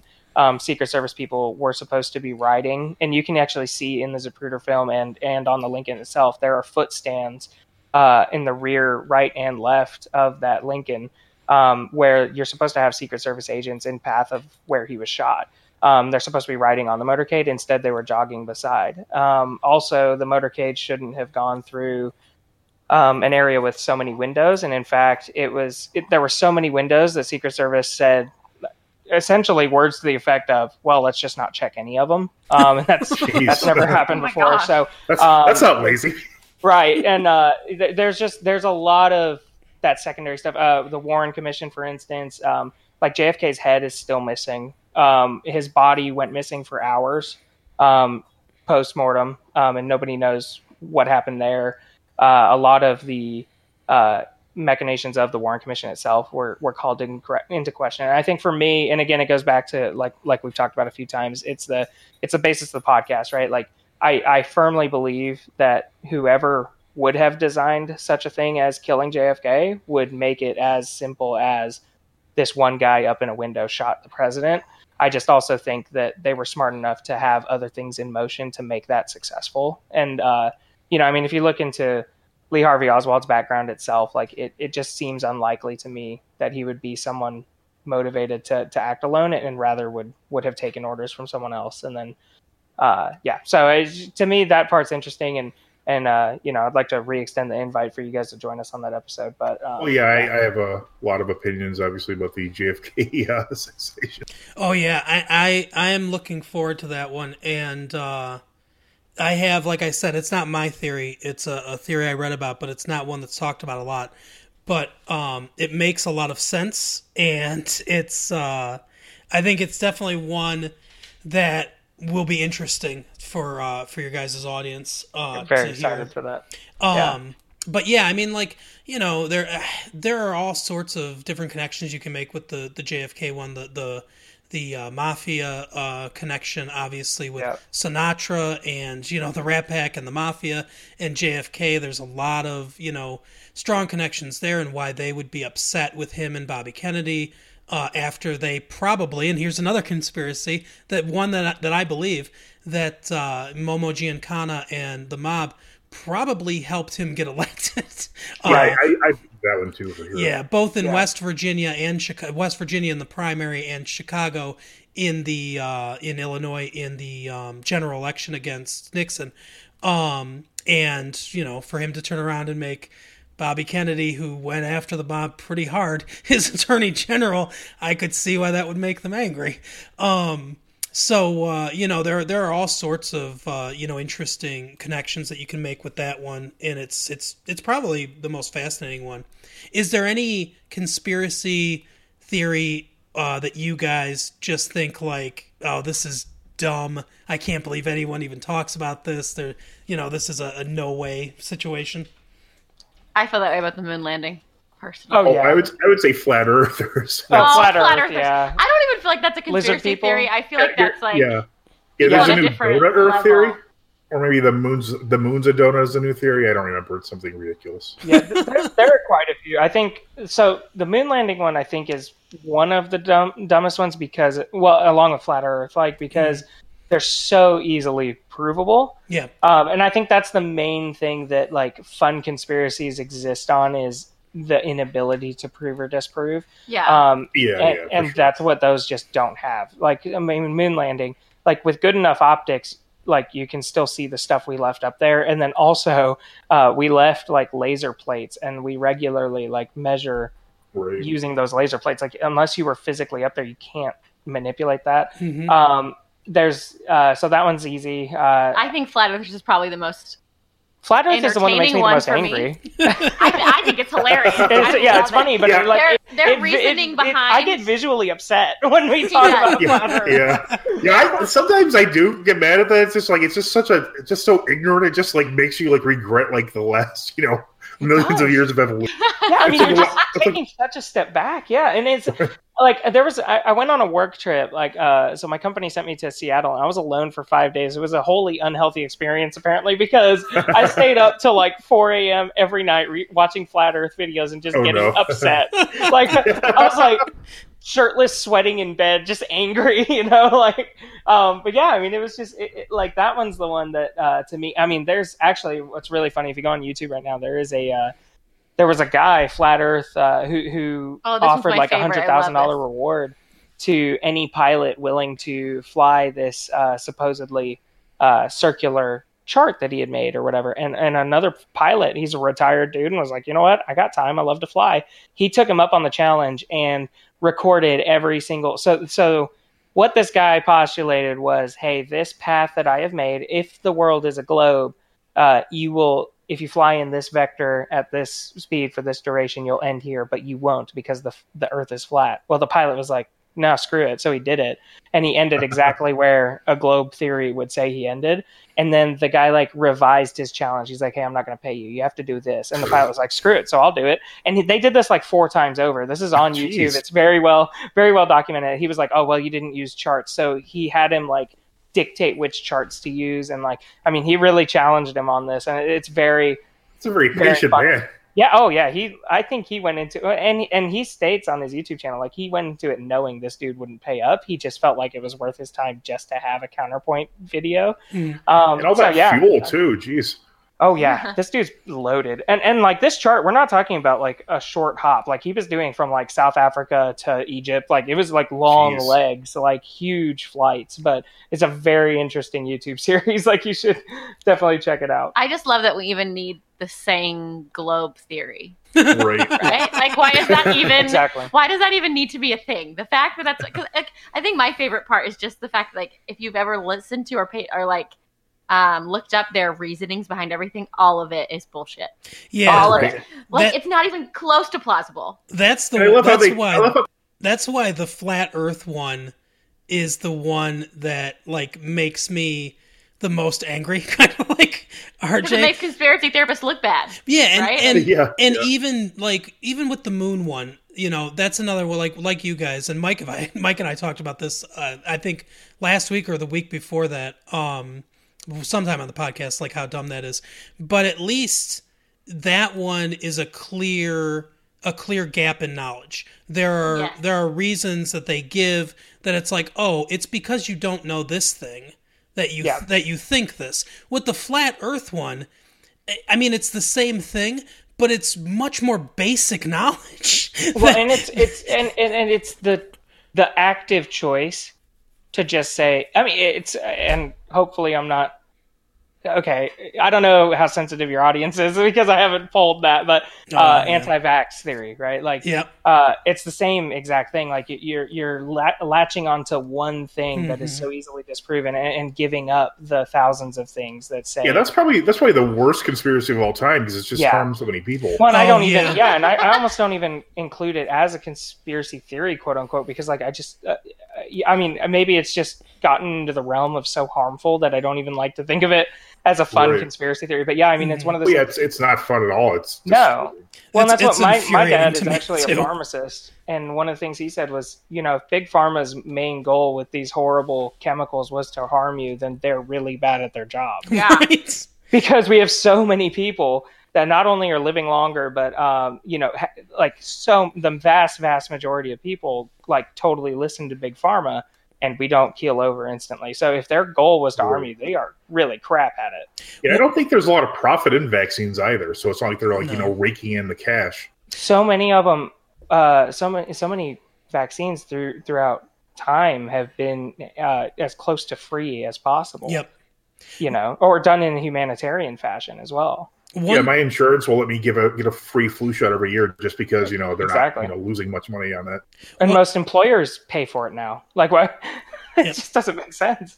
One thing about flat Earth, real quick, that I want to say before I make a contribution to the anti-vaccine thing, because I really hate that so much. Yeah. So we discovered that the Earth was, or human beings discovered that the Earth was round as far back as the 6th century BC. Yeah.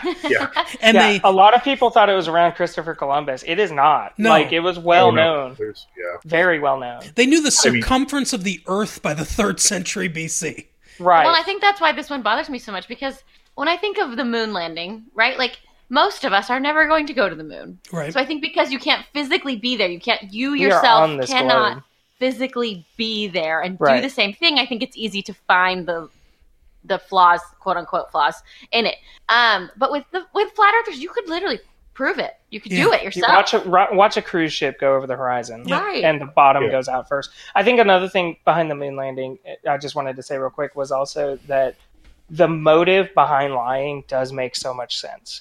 Like, Russia was kicking our ass in the space race, and then to lie and say we got to the moon first, like, that's the part to me. Okay, I get the meat and potatoes. It's just that there's so much proof otherwise that it did happen that, okay, fine, we can get over the motive, right? Like, but that to me, like, I get the initial thought of, well, of course we lied. Like, we were getting our butts handed to us.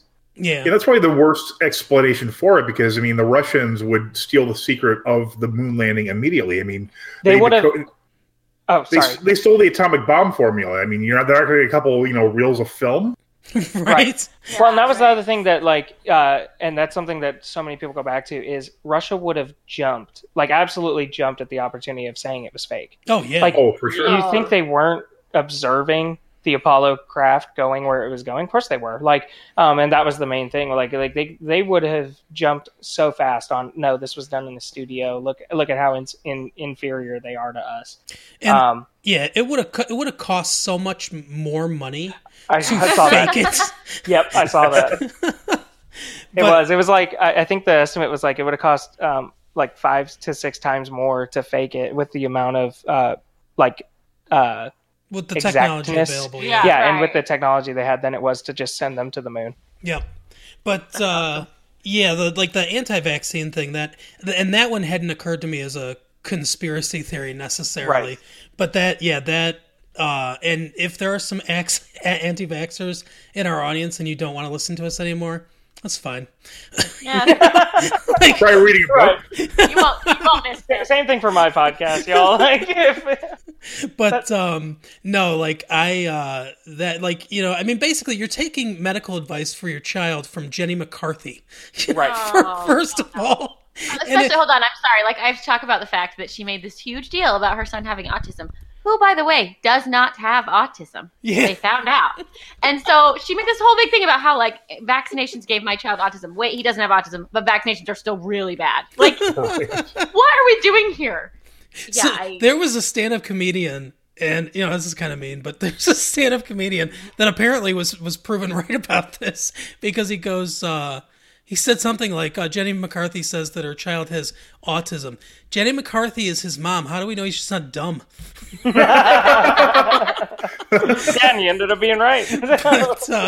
but yeah. I think it was actually like 4 or 5 years ago the other day that the Lancet officially, I think it was the Lancet, officially repudiated like Andrew Wakefield, and the only silver lining of the whole the vaccine thing at all is that I always confuse Andrew Wakefield for Andrew Wrigley, so I see him in the Wake Me Up video, the guy in Wham. Andrew Ridgely, the other guy from Wham. Yeah, I always am like, oh, the guy from Wham's been up to something. Every time I hear his name, I just picture the Choose Life shirts, and I just have oh god, that is going back. 1985. It's funny. Mike and I both like Penn and Teller a lot, the magicians. Oh, yeah. And they did this video one time. I think it was on their show, but I've seen it on YouTube, just this clip. And they talk about, they're like, well, okay, let's assume that vaccines do cause autism. In the percentage that it exists in the country, and they say, and they set up all these different I think they're like bottles or something like bowling pins. That's what it is, right? And there are two sides. One vaccinated and not vaccinated, and so they knock over a couple of them. They say, okay, so that's the chances that your kid's going to get autism. Now here's the chances when your child's not vaccinated, they'll get measles and die from that, or they'll get this, and and it's even if it did cause autism, it's still better to vaccinate your child, right? And that's really kind of a impolite comment on people with autism. I mean, you're just assuming that they're not equally having a valid existence as everyone else. Yeah, autism is somehow having autism is worse than getting the measles, right? Or dying, And exactly. Well, I went to 4 funerals this week, but none of them had autism. Yeah, exactly. I mean, it's one of those things. Like, as a parent, like, if you don't look at your kid and go, well, here's this minuscule chance he'll get autism or die, and choose autism, like, that's still, you're a bad parent. Like, so, I just don't get... Not the best slogan, choose autism. Yeah, I mean, it just doesn't make sense The other thing for me that I really absolutely hate, I mean, obviously, this is my least favorite conspiracy theory of all time, like Mike said, because it's harmed so many people, but is the fact that it relies so much on herd immunity. Yep. So literally, in order for your child to not be vaccinated, all of these kids have to be vaccinated. So if the more kids that are not vaccinated, the more likely that my kids who are vaccinated are going to be sick. Yep. It's your fault that my kid gets this sickness that was supposed to be eradicated hundreds of years ago because you decided to listen to a TV star and a doctor who didn't know what he was talking about, who was crazy. Yeah, and there's so many. There's like measles outbreaks right now, like on the East Coast. Right. Measles never should have been. Yeah. And there's so many new vaccines that have come out since I think we're a little older than you guys, or at least I am, but 1979 here, but 93 since we were kids. There have been, like when we were kids, we got the chickenpox. We didn't get the chickenpox vaccine. Yeah, so did I. Yeah. And there are additional vaccines that have come out. So if vaccines did cause autism, you would think that with more vaccines being given to kids, the incidences of autism would rise, but they really haven't. No, right. There was a rise at one point, but that's because they expanded the criteria for diagnosis. Yep. Right. Not only the criteria, but also the taboo on like dealing with stuff like that has been lifted as well. So there were a lot of people with all the way up to Down syndrome where their parents buried their head in the sand and just, hey, my kid's totally, quote unquote normal. And I think that's another, that was one thing that was documented as, being a leading cause to the quote unquote rise of autism. Yeah. And and people used to do that all the time. I mean, my aunt, Wanda, my dad was born in 1930, and I think she was a couple years younger than him. So my dad was old when I was born, but she was raped when she was a teenager, and she developed schizophrenia. Obviously, she always had the genetics to have schizophrenia, but a lot of times traumas like that can bring it out. And my dad was in Germany. He was in the army during the Korean War, and he was stationed in Germany at the time this happened.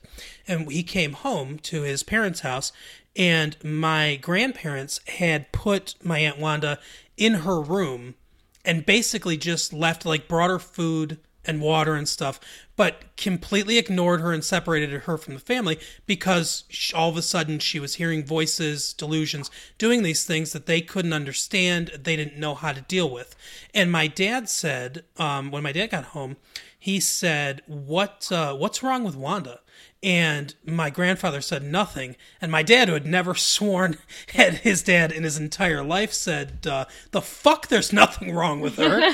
And he ended up taking her to, one of the earlier mental institutions, getting her help. And then eventually she got medication that worked for her, and she got put into a halfway house, not a halfway house, but assisted living community where it was her and a bunch of other people and some nurses, and that's where she lived for the rest of her life. And she would come and visit us during holidays and stuff like that. We'd go visit her, sometimes, and that's where she lived. And she was always kind of off. But I remember saying to my mom, Aunt Wanda's kind of, weird and stuff. And as I got older and she explained more about it to me, she would say, you should have seen her before, she had the medication, because she was lucid-ish and, not seeing delusions when she was on her medication. Her medication worked for her.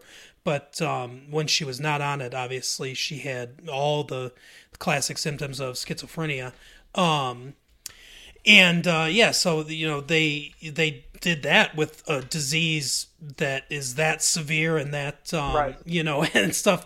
Back then, obviously, they didn't really do much for autism, or people, a lot of people say, oh, everyone's has anxiety now, and there's so much anxiety, is it something in the food, is it something in this? And I'm not saying that doesn't play a factor. I don't have enough information to definitively say that there isn't a factor in that, but I think a lot of it is, and Mike and I talk about this all the time, is there's increased communication and lessening of taboos about different mental health problems.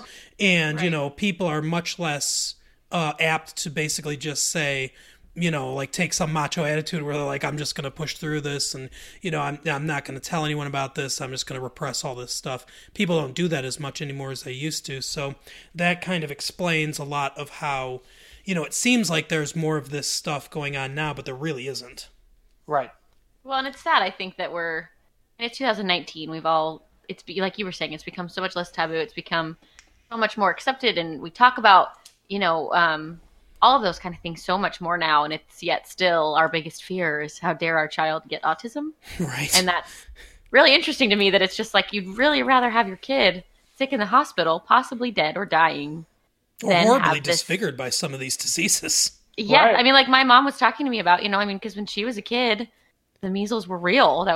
They were everywhere. That happened. There was no measles vaccination. That was just the way it was. And she's like, I've seen people have the measles. She goes, it's horrible. It is awful. And they're deathly sick, if not dying. And yeah, they can be maimed big time. And so I think it's... Well, like we have people on this earth alive and remembering polio. Yep. Yeah, I would say people, 50, 60 years ago, that was a real danger. Right. Yeah. And then they see us as a society consciously making a choice that could lead back to the rise of polio. Like, yeah, it's one of those things like we talked about, just anger inducing. I mean, and that's the funny part too. Actually, I had never seen this before until like 2 months ago, but like the Flat Earth Society and Anti-Vax Society both mutually disdain each other a lot of the time. I think that is like the funniest thing that I've ever seen. I think that's so good. Like they're two of the most ridiculous groups of people on the planet. Right. Yeah. And they're like almost mutually exclusive. Like the Venn diagram of Flat Earth and the anti-vax are like two circles. Wow. Like, I love that. Either of them are just being disingenuous because there's easily pointable to evidence. I mean, for the people say, oh, this doctor said vaccines do this, then like, oh no, look, he's been widely discredited. If you still believe it past that, and you aren't a scientist yourself who has some kind of medical evidence that proves you're correct, just don't say anything. I don't want to hear what you have to say. Right. Yeah. Yeah, I got into a debate with someone on the internet, and they were talking about how this doctor said, like, he said that it was his sister. Her sister took his son to the doctor and said that he had become autistic. The doctor said to them that he had become autistic after having these inoculations, these vaccines, and I said there is no way that a doctor told your sister and her husband that, and I said, I think this is like a game of telephone. I think you're just misinterpreting this information, or your sister's trying to misinterpret this information. And he said, no, he said that his what did he say? That his mercury level was at a 15, and it's supposed to be an 8 or something like that. And I said to him that's look, everything you're saying. This is not. I don't know what mercury level 10 is. This is not this is not how doctors measure this stuff. They measure IVG and IVGM, IVGF, these factors in your blood, and that's how they determine what the levels of different heavy metals are, whether you need chelation and things like that. And I said, and if he was talking about IVG or IVGF, it's like a level of 16 is slightly on the higher side of normal, but still well within normal range. So I said, and he's like, well, no, he didn't say that. He said this, and I'm like, okay, well then the doctor, then either the doctor you're talking to is a complete quack, and me, without a medical degree, knows more about how they measure mercury in the blood than he does, which I don't think is true. Or you or your sister or both are misinterpreting this information grossly. But there's no way that he told you that. And I think that's a lot of people want to believe certain things, and then they shape their world to conform to what they want to believe. Well, and I think it goes back to the ignorance thing, because we don't know, we don't have the information of why autism happens or how it happens, right, whether it's genetic or not.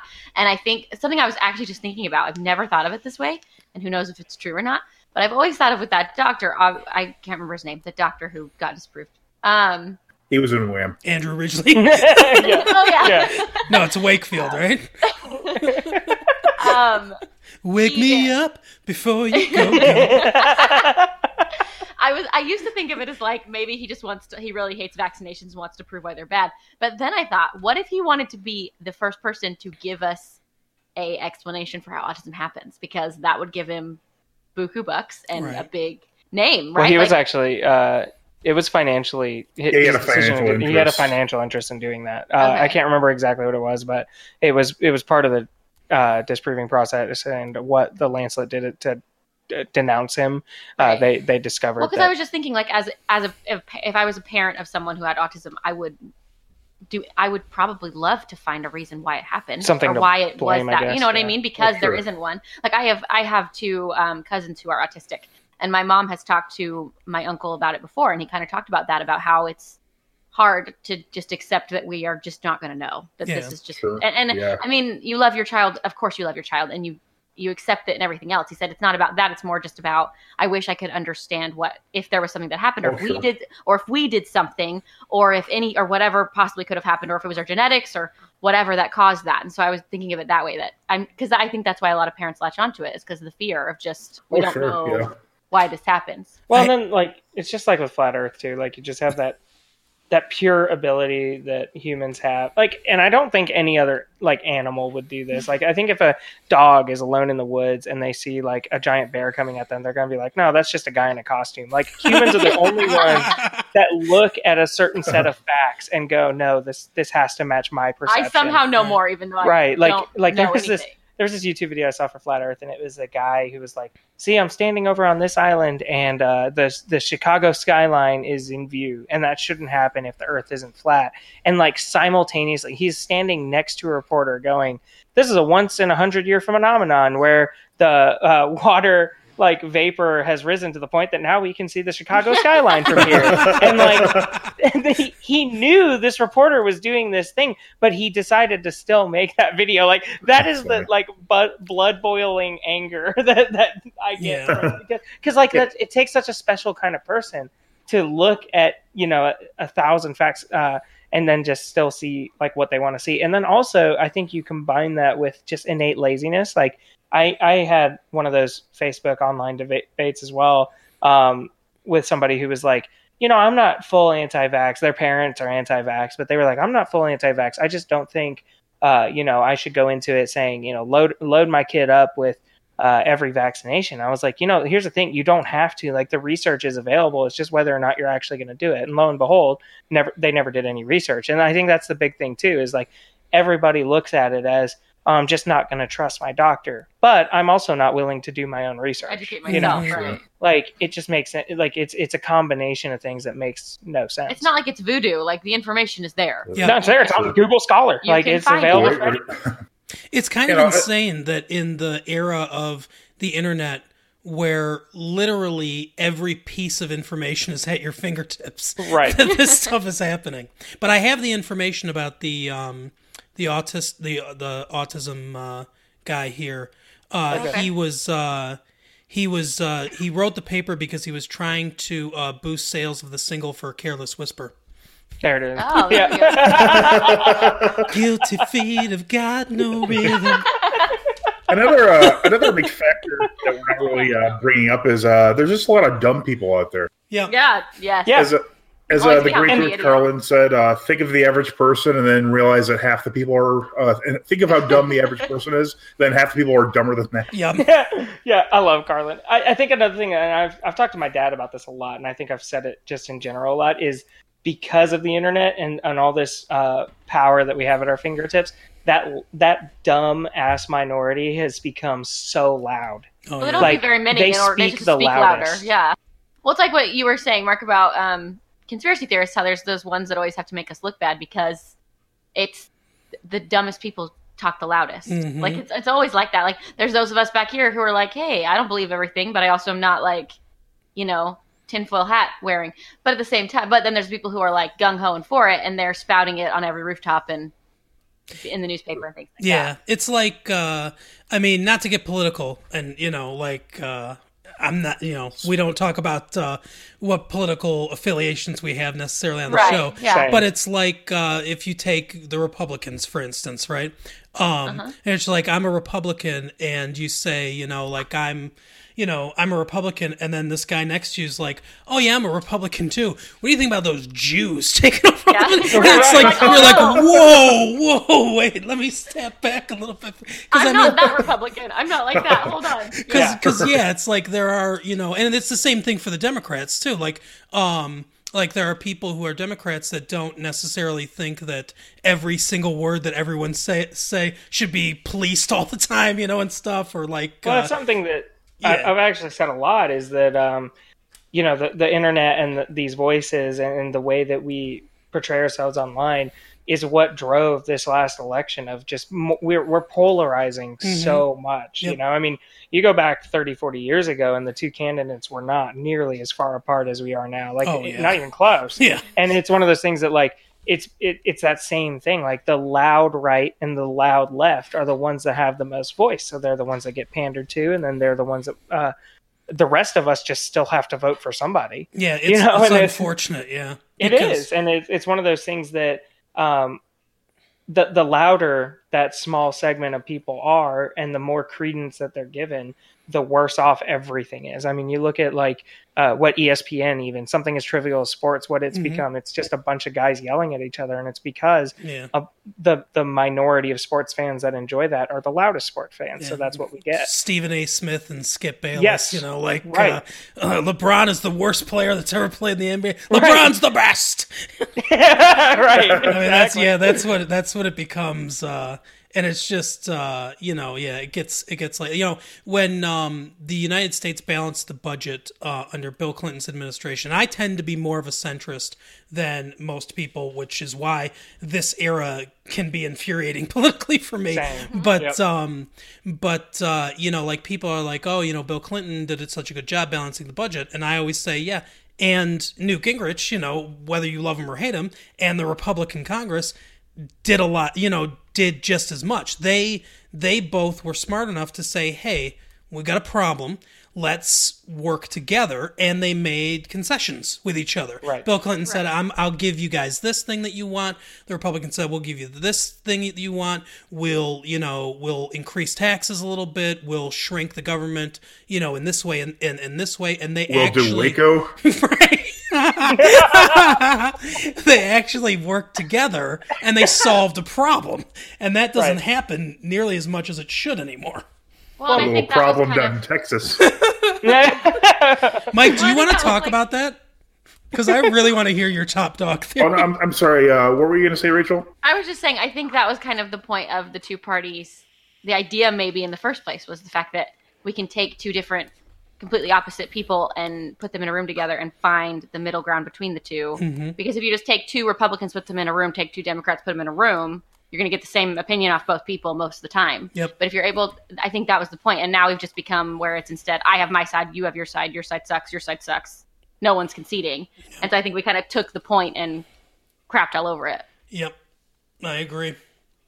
But no, Mike. Does Mike have an official, like a very special relationship with David Koresh and what happened in Waco? No, Mike. Am I missing something? It's funny, he's from Michigan, but not Waco.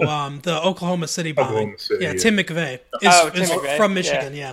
But Waco is definitely one I have a lot of questions about. Yeah, I remember at the time, and I'll definitely give you credit for this because we used to talk about this in school, every once in a while. But at the time, you were not happy about how this was handled, and you had a lot of questions about what they did with the Waco thing. We had a lot of discussions about this way before anyone else had brought anything up about it. Yeah, that and Ruby Ridge also I have a lot of questions about, and there's actually one person that's connected to both, a sniper for the ATF named Alon Horiuchi, I think. Mm-hmm. And people claim that he both took the shot that he wasn't supposed to take each time. I mean, there's just a lot. I could go on for hours about Waco. Hey, if you ever do a Waco one. There's another episode. We'll bring you on for. But Mike, really, there's a whole trio of right wing / white supremacist type. I mean, really, Waco, Oklahoma City, and Ruby Ridge are almost the exact same thing happening. Three of them. Yeah. That's interesting. I never thought about those as connected events. Yeah, they're all like anti-government type people, trying to lash back at the government, and that was like a really like dangerous like thing around those times. Especially like Mark said, we live in Michigan. There was like the whole Michigan militia supposedly were connected to Timothy McVeigh and all that stuff. It was very odd. Yeah. Obviously, it was a big story in Oklahoma. It was a big story nationally, and because of the Michigan connection, it was a big story here. So that was on the news when that happened in '96. It was on the news, or '95. It was on the news a lot here because of the Michigan connection. So they definitely talked about it a lot. But Mike, did you want to talk about your top dog theory? Yeah, actually, that plays into this perfectly. Yeah, I didn't even say that. This is really weird, and I don't even know how I discovered this because I've never seen the movie. But I like just looking up like Chuck Norris sometimes. So one of the movies he was in was the 1995 buddy cop action comedy film called Top Dog, and this is where it gets really weird. Okay, mind you, this movie came out 9 days after the Oklahoma City bombing. But in this movie, Chuck Norris plays I believe he's an FBI agent trying to disrupt these white supremacist terrorists from attacking someone on Hitler's birthday, 4/20, which was the day that the bombings actually occurred. Oh my gosh. Wow. Yeah, when you think about it, this actually, obviously they didn't make the movie the day it was released, so this was in production for, almost an entire year. Right. Yeah. Right. Jeez. Another weird thing about that is Chuck Norris is actually from Oklahoma. Mm-hmm. He was born there. He's not from Texas, unfortunately, like many would love him to. And another odd thing about it is the dog in the movie is named Reno. Oh, I forgot to mention that his partner in crime is a dog. Yeah. That's why it's called Top Dog, because they pair him with a dog. And the dog's name is Reno, and Timothy McVeigh actually at one point said he was debating between assassinating Janet Reno or doing the bombing. Wow. That's crazy. Yeah, it says that the film received mainly negative reviews. I can't understand why, because anytime that you place a cop with a dog, it's usually a hit. It usually works. Another weird tie to this, and I could be a little wrong in this. I'm not a big fan. I haven't really watched Parks and Recreation, but the screenplay is by Ron Swanson. That's the guy's name. And isn't that character a conspiracy theorist? Yes, he is. Yeah, he is. Yeah. He's super anti-government. Oh my god! That's a great theory. I love that. Yeah, so Mike has teased that on the podcast for a while, so we figured this would be the best time to bring it out. But so good. Yeah, lots of connections there. Well, I feel like we could probably go for hours more. Yeah, but I guess we will wrap it up here. Another fun-filled episode of Nazis, rape, murder, and kids getting measles and autism. Another day at Unskeptical Skeptics is what that is. Yeah, and Wham! That's right. Yeah. Whenever you think of Nazis, think of Wham. If you got anything from this, it's that Wham causes autism. That's right. Oh, yeah, don't listen to Last Christmas next Christmas time. By the way, just real quick, too, George Michael died on Christmas, actually. It's kind of sad when you think about it. I didn't know that. Thanks. Yeah, another doubt. What another...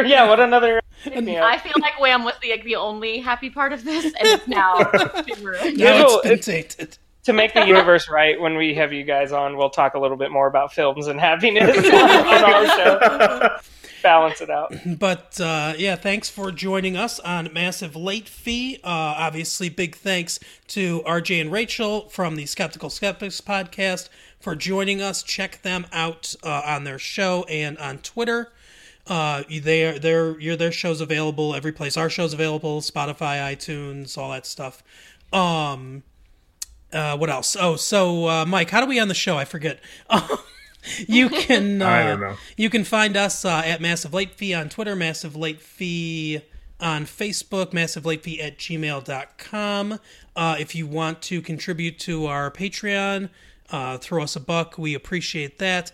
And as we always say, the biggest thing that you can do is tell a friend. Tell a friend about our show. Tell a friend about the Skeptical Skeptics podcast as well. And I'm really thinking about in the next couple weeks starting a contest where we'll give something away, $100 gift card or something like that, for the funniest story of how you work massive late fee into a conversation that has nothing to do with massive late fee. Oh, we're on MySpace now too. I got it. So. Our only friend is Tom, but we are on there. You guys want to make the top 10? Message me. So, I forgot about the top 10s. So thank you for joining us again, and we will see you next week. And tune in to the Skeptical Skeptics podcast, and we'll let you know when that JFK episode comes out, because I'm excited for all you guys to listen to that too. Thanks, everyone. Bye. Thank you. Thanks for coming on. Yeah, thank you guys for having us. Really appreciate it. Yeah, thanks.